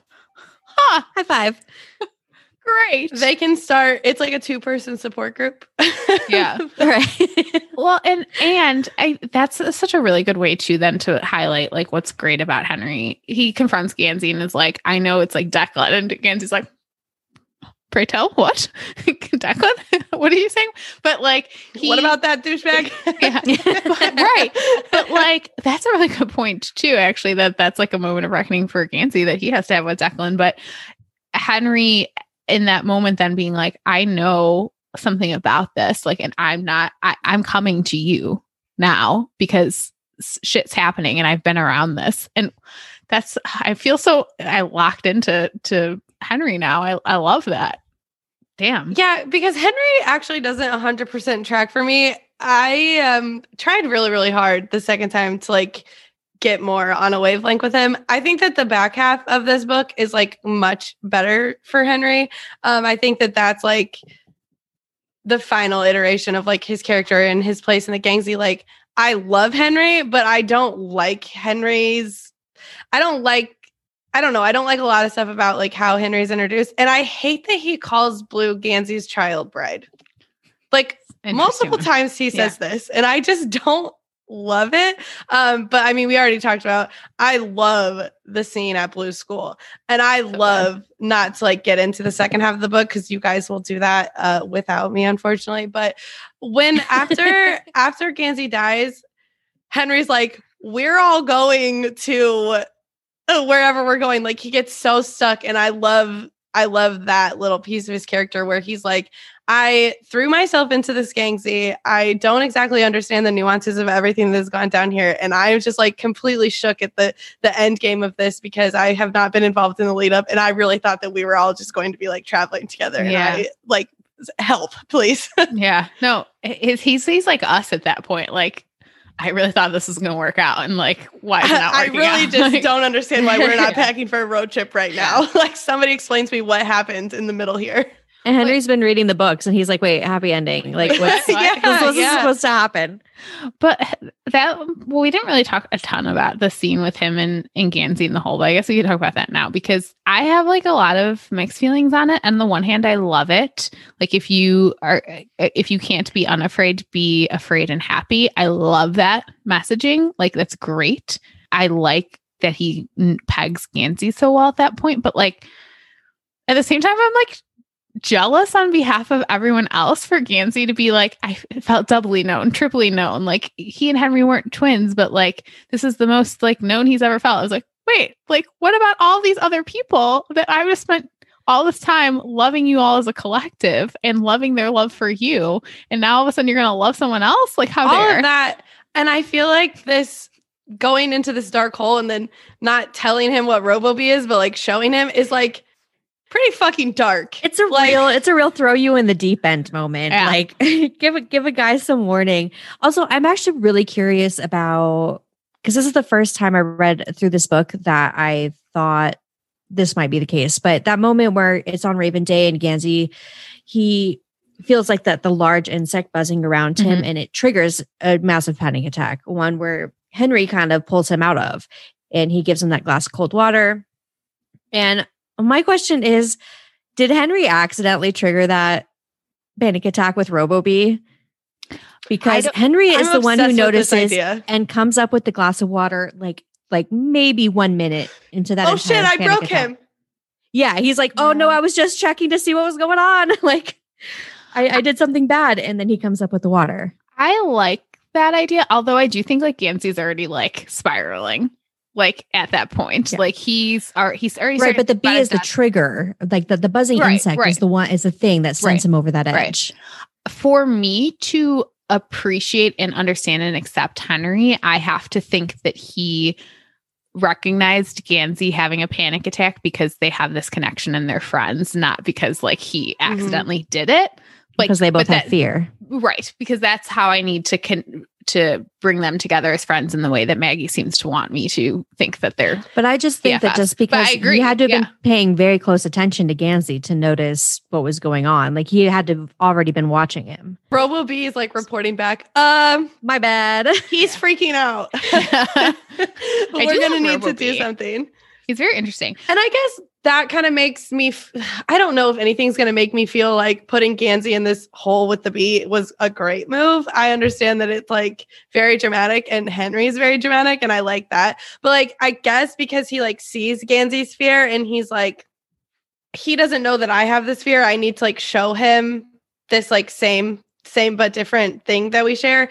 I'm just like, this is crazy over the top, Henry. But I guess that's Henry. So I think I'll just be forgiving of it. But this is still at the point in the book where I'm like, I don't know if your character, sir, tracks 100% for me, but that's not your fault, Henry. I still like you. Right. Yeah. I also feel like we like need to mention though, and this could be like a me thing as a reader, but we kind of talked about this before when we talked about like Fangirl and Carry On, when we were talking about Rainbow Rowell and like kind of like briefly addressed Eleanor and Park, but I don't love another like white woman author writing like a Korean character speaking about the fact that they're Korean. Like it just makes me like, I don't know that I can't speak to it. I'm not in a position to speak as to whether or not any of it is offensive, but I just have to like side eye it a little bit and like squint at it and be like, is this good? I don't know that I think that it is good for him to be like saying some of the things that he's saying coming from Maggie Stiefvater's voice. So I think that's like just something that also makes me like feel a little squeamish about Henry, but that's not his fault. But so I do like a lot of the moments. The car scene with Blue just will forever endear me to him. So that's great. But and this is something that's for the next half of the book, but it's the boxer shorts and the Madonna shirt for me. It's a great moment. The Toga party sounds fun. I want to go to the Toga party. I would like to hang out with all those boys too. And I like that the connection he has with Blue too. And just this idea of like, they all want something where they're all kind of stargazers. Like, I like that. It's nice. And I do like, and obviously coming from a white woman, that's probably like, it's a different thing, but I do like that at that party, they talk about how they can be different people when they're on their own in their own house, but at Aglionby, they feel like they have to be so much more buttoned up and and they have to keep themselves quiet and they can't push boundaries really because they are just that tiny bit of diversity in Aglionby. But when they're on their own, they can be, because I feel like that is an authentic experience. Yeah. And coming from a white woman, maybe she's not the one to be talking about that experience, which is, I totally agree. Right. I do like that was brought up. Yeah. Yeah. So they all seem like good eggs over there at Litchfield House. In like a very silly Henry thing, I really feel a kinship with him because he is afraid of his own car. And I moved to Chicago, so I did not have to drive cars anymore because I too am afraid of driving cars. So me and Henry. I think my favorite like Tumblr text post about the Raven cycle was something like writing is about showing and not telling. Like instead of saying Henry Chang is a bottom, Maggie put him in a Madonna shirt and made him afraid of his own car. Yeah. Oh my God. It's so fucking funny. I love it. Oh my God. That's great. I don't like this segue, but he kind of set it up to talk about Pin.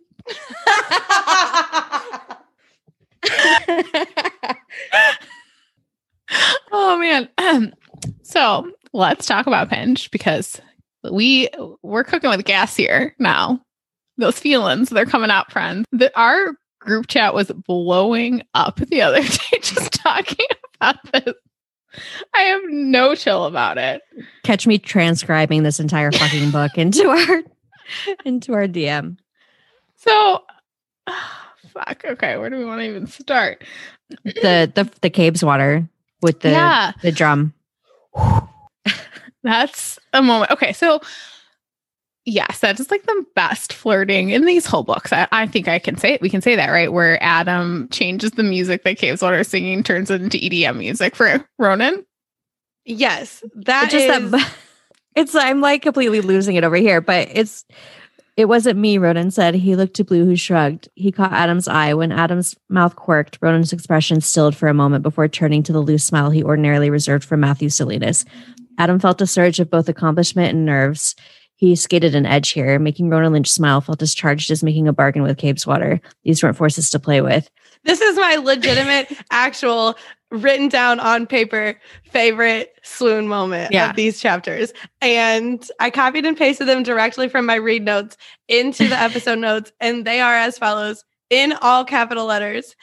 Adam adds intention to Caves Water, and it is the bass notes of the EDM music that only Ronan likes. And Ronan gives Adam his Matthew smile, and Adam is thrilled and nervous, and so am I. Thrilled and nervous is a great way to describe it. Like, I have caps lock on. I am freaking the fuck out. Like, there's nothing better than someone putting up. If you guys have seen my Twitter, you will know this reference. There's nothing more thrilling to me than when someone at least pretends like they are interested in your weird niche music choices. Like, the fact that Adam does this and like is so sly about it, and like I can't deal with it. It's so good. But then like this like blows me away later than two, where he's scrying and they're driving in the car and he thinks electronic music bled into his awareness, reminding him that his body was actually in Ronan's car. In this other place, it was easy to tell that the music was the sound of Ronan's soul. Hungry and prayerful, it whispered of dark places, old places, fire, and sex. Jesus fucking Christ. So like Margaret. I love EDM music, and I feel like this description is like accurate when you're like really vibing with like an electronic song. But also like Adam having these thoughts like while he's distracted scrying, like get it together. This is danger. It is also danger. while he's scrying, he's also reliving that moment where where Ronan helped him up and they touched wrists or something for a minute, and how like in that moment Ronan was losing his shit, and then you get it from Adam's POV, and Adam was also losing his shit in that moment, and I'm losing my shit. We're all losing our shit, and just Adam flirting throughout this whole book, and then immediately becoming like almost feeling guilty about it. Like, is this right? Am I doing something bad? Because he doesn't know really how he feels yet, but he knows one thing, that he really enjoys the flirting and he keeps doing it. He keeps doing it. There's that. He literally played sex music for Ronan in Caves Water with all their friends there, is what that full circle means. I mean, unreal. It's so good. Don't play, he told himself. This is not a game, but it didn't feel like a game if he was being honest. Adrenaline whispered in his heart. I also it's too much. I also like too though that quote you read earlier, which is you just read the continuation of this like comparison of like smiles and what they would each do for each other's smiles. Oh God. So like, you know, the unshielded smile that Ronan gave him in Cave's water. Then Ronan thinks later Adam smiled cheerily. Ronan would start wars in Born Cities for that true smile, elastic and amiable. Get real. Get you a love like Ronan Lynch. Like that when man I will read that destroy line cities for about, well, actually, so I think that I guess they're just in this order in my notes, and I can't exactly remember like the order that the exact order of these quotes, but after that, Ronan would start wars in Bird Cities for Adam Smileline. Like, just, I have it highlighted in my book, and the note says, in all caps, "Oh, swoon, Ronan." But in my notes, that is directly after this line at school when Adam is like, when Ronan's like, "What are you doing after, like, are you working after school?" And Adam's like, "With a dreamer." And I'm like, "Oh, swoon, Adam." Like, have mercy on all of us, please. Yeah. I also think there's a nice parallel. Back in probably book 2, I would assume, Adam thinks about Blue, about his attraction to Blue. He was attracted to her like a heart attack. And then here, when he's talking about when he first met Ronan and he didn't know why Gansey and Ronan were friends, because Ronan was a heart attack that never stopped.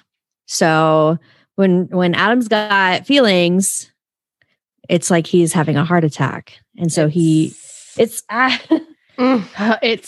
too much. It's too much. Did we read the line too about he allowed Ronan to study the palm of his hand? The latter was not strictly necessary, and they both knew it, but Adam watched Ronan closely as he lightly traced the lines there. Get the fuck out. This hand stuff is too much. And this all-timer, Adam lived in an apartment located above the office of St. Agnes. I'm like, is she waving me down to stop? I'm just flailing. Okay. Adam lived in an apartment located above the office of St. Agnes Catholic Church, a fortuitous combination that focused most of the objects of Ronan's worship into one downtown block. Too much. What a fucking line. Especially after one time in that church, Adam thought that Ronan might be a god. They are obsessed with each other. Like, they are so obsessed. And these, like, the hornt is turned up here, friends. The hornt is at max levels.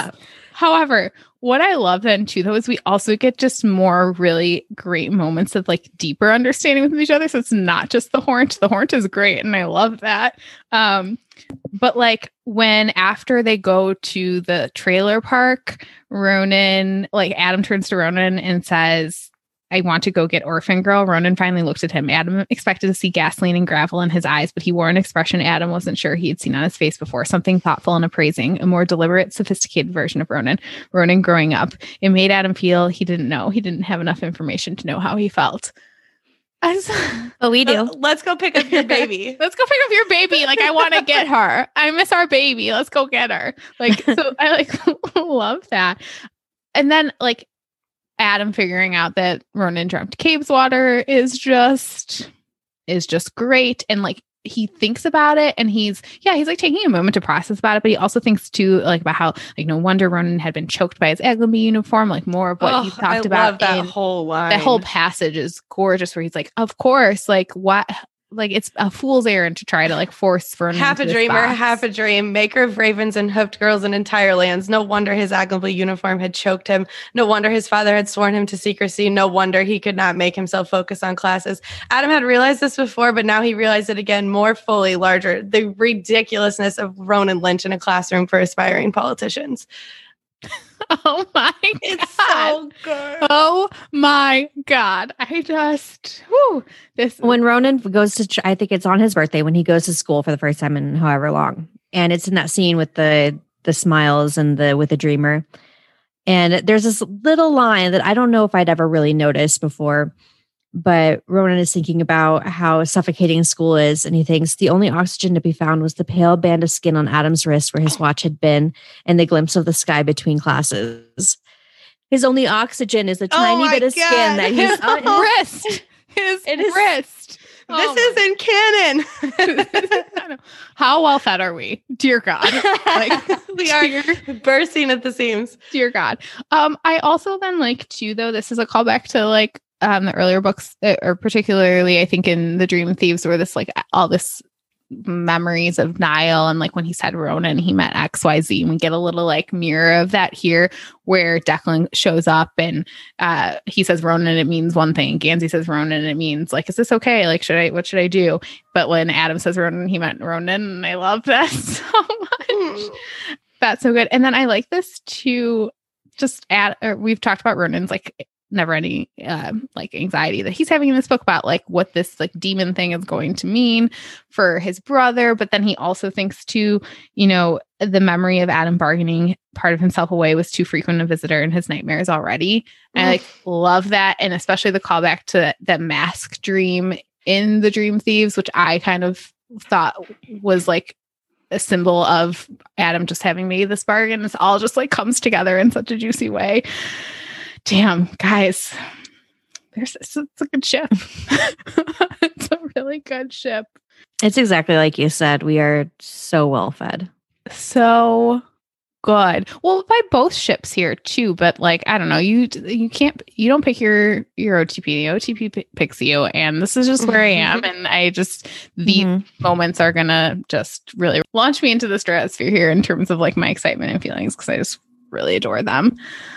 Oh boy. What other things do we need to talk about here before we wrap up, friends? The Blue and Ronan stuff. Yes. Let's talk about Blue and Ronan now too, because I just feel like I love every iteration of it's just like Ronan with everyone is like my favorite part of this book. The Blue and Ronan stuff here is so great. When she gets suspended from school and he is just so proud of her, just delighted. And he says, "Get the fuck out," Ronan said, but with admiration. "Sergeant, you asshole." Blue reluctantly allowed him to bump fists with her as Gansey eyed her meaningfully in the rearview mirror. And then when she tells him what she did, and she said, or he asked her why she got suspended, and she said, "Emptying another student's backpack over his car. I don't really want to talk about it." "I do," Ronan said. "Well, I don't. I'm not proud of it." Ronan patted her leg. "I'll be proud for you." That's so good. It's just, I love them so much. And also the way Ronan just like flawlessly ratchets down, like he relieves the tension out of these really fraught moments, like when she is in the hospital and she's got her face all fucked up, and he says, "Jesus God, Sergeant, do you have stitches on your face? Badass. Put it here, you asshole." And with some relief, Blue lifted her fist and bumped it against his. Like he knows exactly how to diffuse the tension from the moment, and to like all Blue wants right there is to not be the subject of like pity or to feel weird, and she just wants to feel normal, like everything's fine, and he does that for her. Yeah. And then it like sets up too nicely then like Adam and Gansey fist bump, like, okay, we've diffused the situation, we're like moving on. Yeah, and Ronan really again diffusing that situation, because Gansey takes Blue's hand, and it could be an awkward moment, but Ronan just goes gross, in exactly the most immature possible way, and makes everybody feel more relaxed. One thing I do like, and I give credit to Adam for that we didn't talk about before, but I'm just going to circle back to it, is when in that scene where he says, like, "I'm happy you finally told us," like he doesn't like make it about like just him in that moment in terms of like, you need to protect my feelings. It's more just like, we are a collective now. And like, it's very important for us to move together. And Ronan's included in that. Like, we don't get a lot of like internal rumination from Ronan on a lot of this stuff, but he's just like out in the dark. Like I have the imagery of like the cow balloon thing from Called on the Hawk, but that's like Ronan just kind of like circling around all of them. Like, like, he's not oblivious, but like, I don't think he's thinking about Blue and Gansey in that same way. And he's not aware of like the really troubling fact that Gansey's meant to die soon. Like he doesn't know that yet either. So like Ronan is just like in his little bubble, I feel like at this point. Although I feel like he might at least be relieved that Adam does not care about the Gansey thing. Yeah, that's true. That's a very good point. Although, I mean, he gave you sex music, Ronan, like cat's out of the bag. I know what we need to talk about. We need to talk about Noah. Yeah, we need to talk about Raven Day. Oh. I am so sad. I think that when I first read these books, I think I just assumed that a lot of Blue's like anger and like vitriol for the Raven boys was that like there was not like a special fancy school for like her to go to and be like better than everyone else in Henrietta. And that might be kind of like an unfavorable read for Blue, but that's okay. I was just like really, really saddened by the fact that like there's so much that Blue doesn't get to be involved in because she doesn't go to Agleby, like knowing the Gangsey before they go to Nino's and like, you know, whatever, but also that she does not get to be at Raven Day, because I really think that if anybody was going to fully appreciate what it meant for this to be something that was like, they're like living in one of Ronan or one of Noah's dreams for once, and like Blue doesn't get to be there and they all do, it just like hurts me deeply. Yeah. It's like the court scene. Like, I love the court scene so much, but it also bums me out that she's not there for that either, because it's such a big moment for Adam and for the group.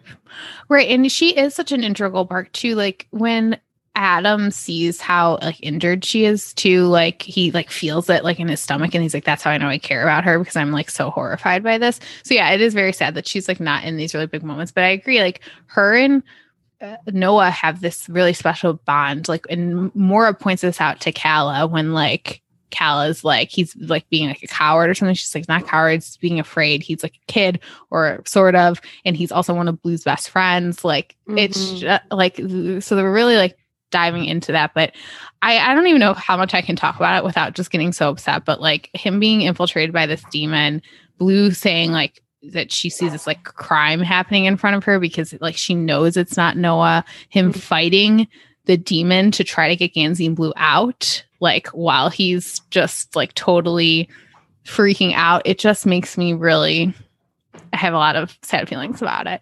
And then we get that on top of it, we get this glimpse of who Noah is at Raven Day from his sister. And that comes on the heels of Noah being his most Noah-like when he's out by the tree with Blue and Gwynplaine, and they're like double mirror magicking him.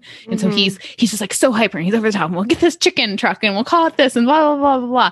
And like, it's sad because Blue thinks that she doesn't think she would ever be friends with that Noah, but like still loves this version of Noah that she has. One of you have written down the beautiful quote. Yeah. The quote there is so beautiful. It's, Blue didn't care that Noah was strange and decaying and frightening. She knew that Noah was strange and decayed and frightened.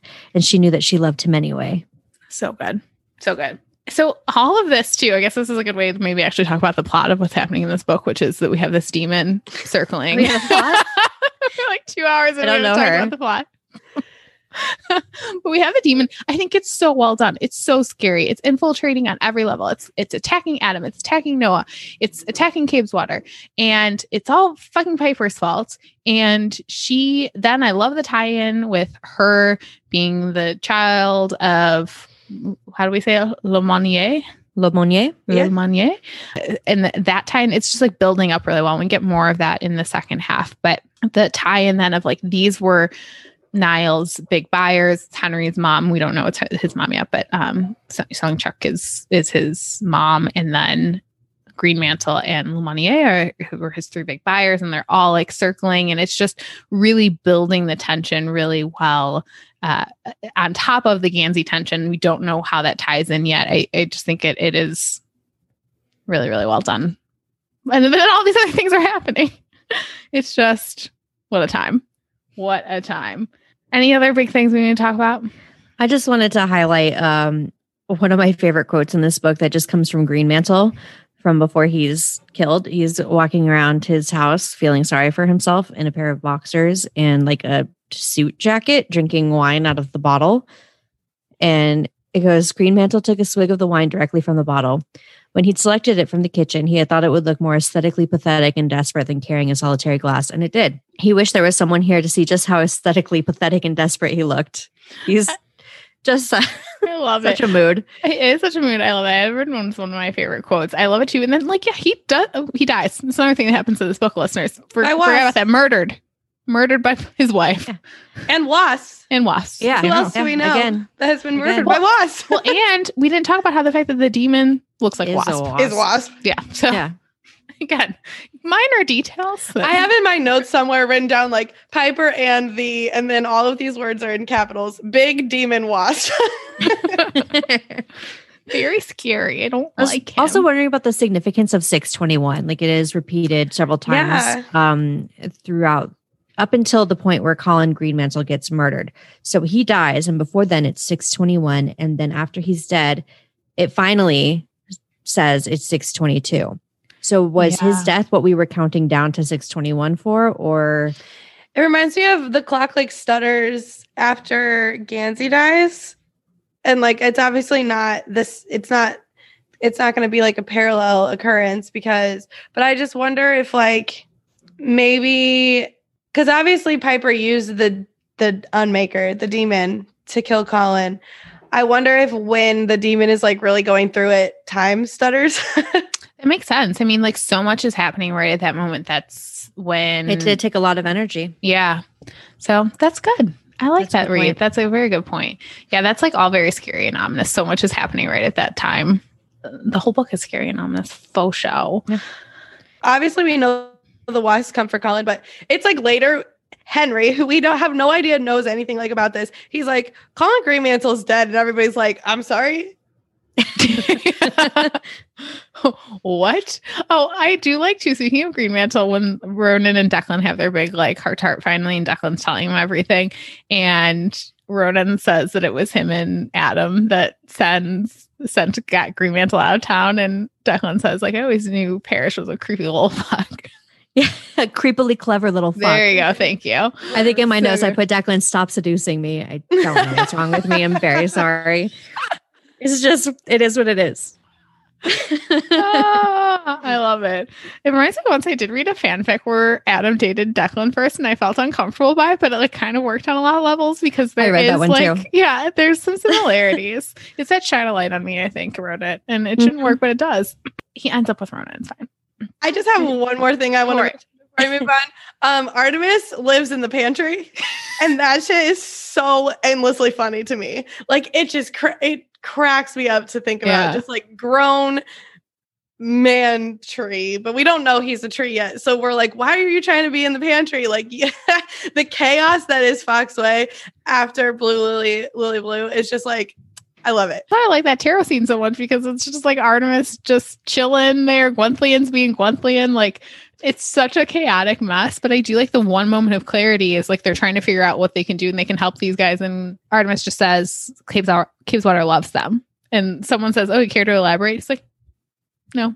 But he's right. He's right. He's right. Yeah. I love that because even Blue brings it up and she's like, or because Moira's trying to make excuses for Artemis. She's like, he's had a really hard few decades. And Blue's like, Gwynthlian's been in a fucking coffin for, several hundred years. She's had it pretty rough. And at least she's out, being weird out on the counter. Yeah. Good point, Yeah. Should we talk about some favorite quotes now? Yeah, let's do it. I have a lot. This is my all-time favorite quote from this book, which is the one we already read about Adam living in an apartment above.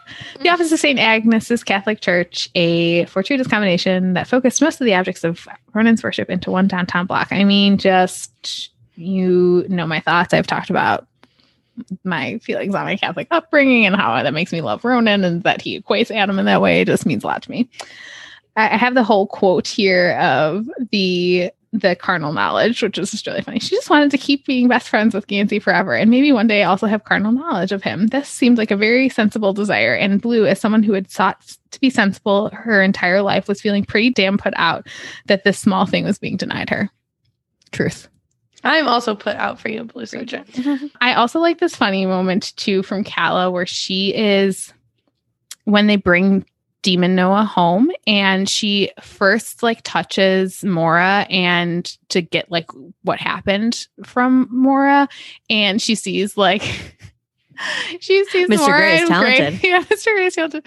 But then she like holds Noah's hand, and it's such a sweet moment because she gets all these like thoughts, like Ronan being kinder through Noah's eyes, and how he's kind of scared of Adam, but also scared for Adam, and his like jealousy of Gansey. But then she also sees kissing there, and just says, "How did Cal's day end up involving so many sergeants with so many tongues in their mouths?" That's so good. And also I like get really like weak for Noah thinking that like Gansey is so solid.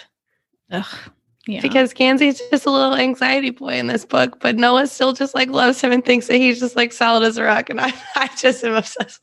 Okay. Noah standing by the pool too when Gansey's swimming and Gansey doesn't see it. I can't. And isn't He's Gansey like- naked? I don't. Noah's just like obsessed Irrelevant, with but Gansey's still like real interesting. body. Yeah. Melissa, how about you? What are your favorite quotes?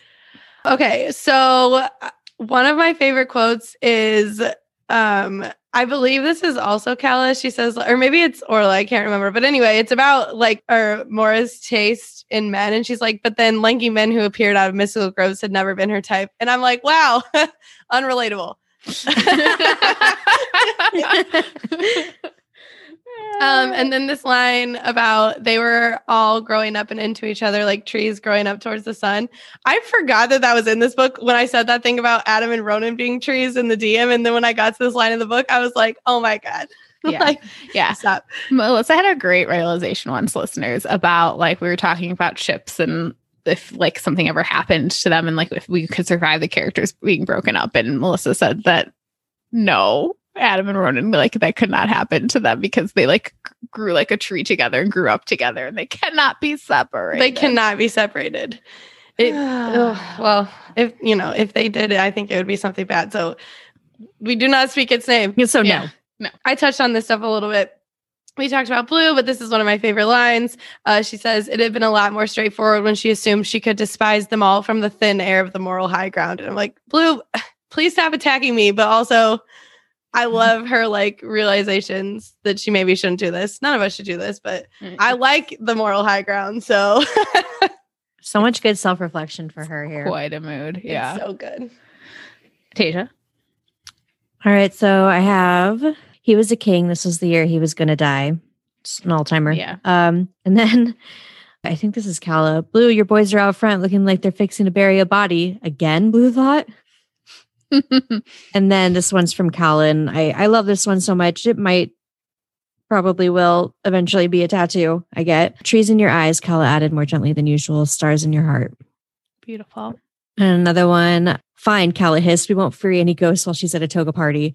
And I just love that it highlights the absurdity of their lives. Yeah. It's just so good. It really does. And then the no point hooligans got in anyway. The hooligan in question smiled thinly. Just more, just top tier flirting from Adam Parrish. It's so good. Flirt with me, Adam. Like in a world that like Ronan doesn't exist because like obviously your trees grown together. I will not separate you. I feel like Adam and Ronan are going to have a very stable relationship in which if Adam wants to flirt with people just for funsies because he's super good at it, he can. Yeah, I don't think he can turn Ronan- that off. Like Ronan is also the type to That's just just Adam probably existing. sit back and be like, that's yeah, my he can flirt baby. with you, but that's He mine. coming home It's with hot. me. Yeah. Look at my boy just out here destroying lives. So proud.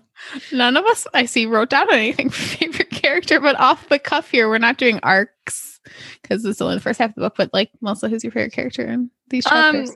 Well, picking favorites is like so deeply hard for me. But I am going to think this is based on arc also, just because I already talked a lot about how I'm like very into like Gansey's like unmaking in the preparation of his remaking that happens in the back half of this book. So that's what I'm going to pick. Okay, that's good. Tasia. I will go with Adam for God tier flirting. Yeah, that's pretty great. I have a hard time with this. I like I said, I'm feeling like a lot of blue feelings, so I'm gonna maybe go with her. But I like to pick a side character sometimes, and let's give it up for Jimmy. get some great moments from her in this book. And she gives like a good full body hug, and like I could use one. I would like a hug from Also, Jimmy. and apparently at one point she punched Callow, which took some balls. Amazing. Good for you, Jimmy. So, yeah, Jimmy. All right, favorite swoon. First of all, rewind back to when we talked about all the pinch stuff. Yeah, what have we not talked about? Well, we have some quotes here. Tasha, I'll just let you read the quotes. I mean, mine is probably the EDM thing, just because it's the thing on this read that I was Mine like, too. oh, I like forgot about how fucking hot that is. That's so good. Anyway, So mine is it's possibly one of my favorite quotes of all time. It is just fucking stand out. His feelings for Adam were an oil spill. He let them overflow, and now there wasn't a damn place in the ocean that wouldn't catch fire if he dropped a match.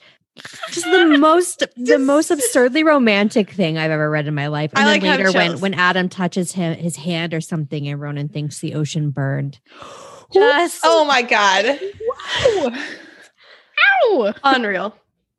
And then also, but read this. Oh, okay. Yeah, and then there's the encounter between Blue and Gansey at the toga party. It was this, laughing senselessly into each other's skin, playing until it was abruptly no longer play, and Gansey stopped himself with his mouth perilously close to hers, and Blue stopped herself with her belly pressed close to his. It was this, Gansey saying, I like you an awful lot, Blue Sergeant. It was this, Blue smile, crooked, wry, ridiculous, flustered. There was a lot of happiness tucked into the corner of that smile, and even though her face was several inches from Gansey, some of it still spilled out and got on him. She put her finger on his cheek where he knew his own smile was dimpling it, and then they took each other's hands and they climbed back up together. Love it. Also, I like the spilling metaphor. Like everyone's feelings are so much and so innumerable that they're like overflowing. It's great. God, again, well fed. And your ships here, they're great. God, this book is good. This book is good, guys. I love it a lot. And there's just more to come. Melissa did note in the notes, how dare we cut this off right before this next chapter. Apologies. Apologies on that note. Next week, we are covering chapters 33 to the end. Melissa, do you have any little thoughts you'd like to just throw in? I mean, beyond the I keep dropping my phone. I'm so sorry. But beyond the obvious, no. Okay. All right. I just... because I read the whole book before we recorded, and I was almost done with it when you guys told me what chapter we were going to cut off at. And in my mind, I was like, I think I'm going to get to talk about this kiss. Like, I really think it's going to happen for me. I don't know what the chapter is going to be yet, but it looks like it's past, it's within the first half. This is going to be fine. And then you're like, chapter 32. And I was like, they are so mean. I don't think it was even that intentional, but I think the logic behind it was we wanted to kick off the part 2 like really strong, and so that just seemed like a logical part, but it was pretty mean. I'm sorry. That's okay. Really goes to show that next week is also going to be Unhinged, friends. So just if we're starting with that, it's going to be good stuff. Before we go, my Melissa, cheeks are hot. I know. This is maybe and I don't say this lightly. This is maybe our most unhinged episode. Yeah, we've been unhinged before, but this is great. Just Many times. But. Love the chaos here.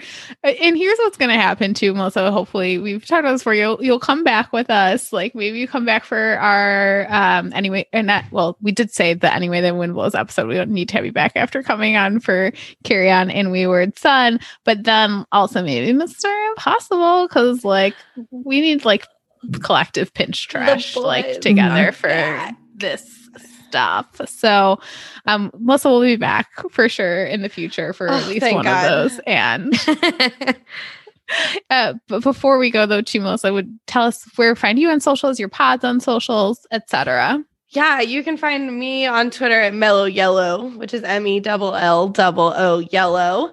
Or you can find the Wild Pretty Things podcast on Twitter at Wild Pretty Pod, and the Still Great Bob podcast at Still Great Pod. Excellent. Tasha, where can people find you on the internet? You can find me on Instagram and Twitter at Ragey Cakes. You can find me on Instagram at Rin_reads. You can find the podcast on Twitter and Instagram at ActUage. And you could shoot us an email if you would like about anything really at actuagepod@gmail.com. You could also, if you wouldn't mind doing so, please rate and review us on Apple Podcasts or wherever you podcast. It would be very helpful to us. Otherwise, we'll see you back here next week for the end of The Raven King, chapters 33 to the end. I'm very, very sad that we are barreling down the back half of this big project here, but it's a good conclusion and we're really excited to talk about it. But until then, thanks again, Melissa. We loved having you here. Thank you so much for having me and for catapulting me back into the Raven cycle where I have spent the last 2 months. Yeah, it's just a great place to be. Abusing the DMs. Never an abuse. We love it so much. And I can talk about this forever. So despite the fact that we just recorded for 2 hours about it. So it's fine. It's fine. It's good. All right. Thanks, everyone. Bye. Bye. Bye.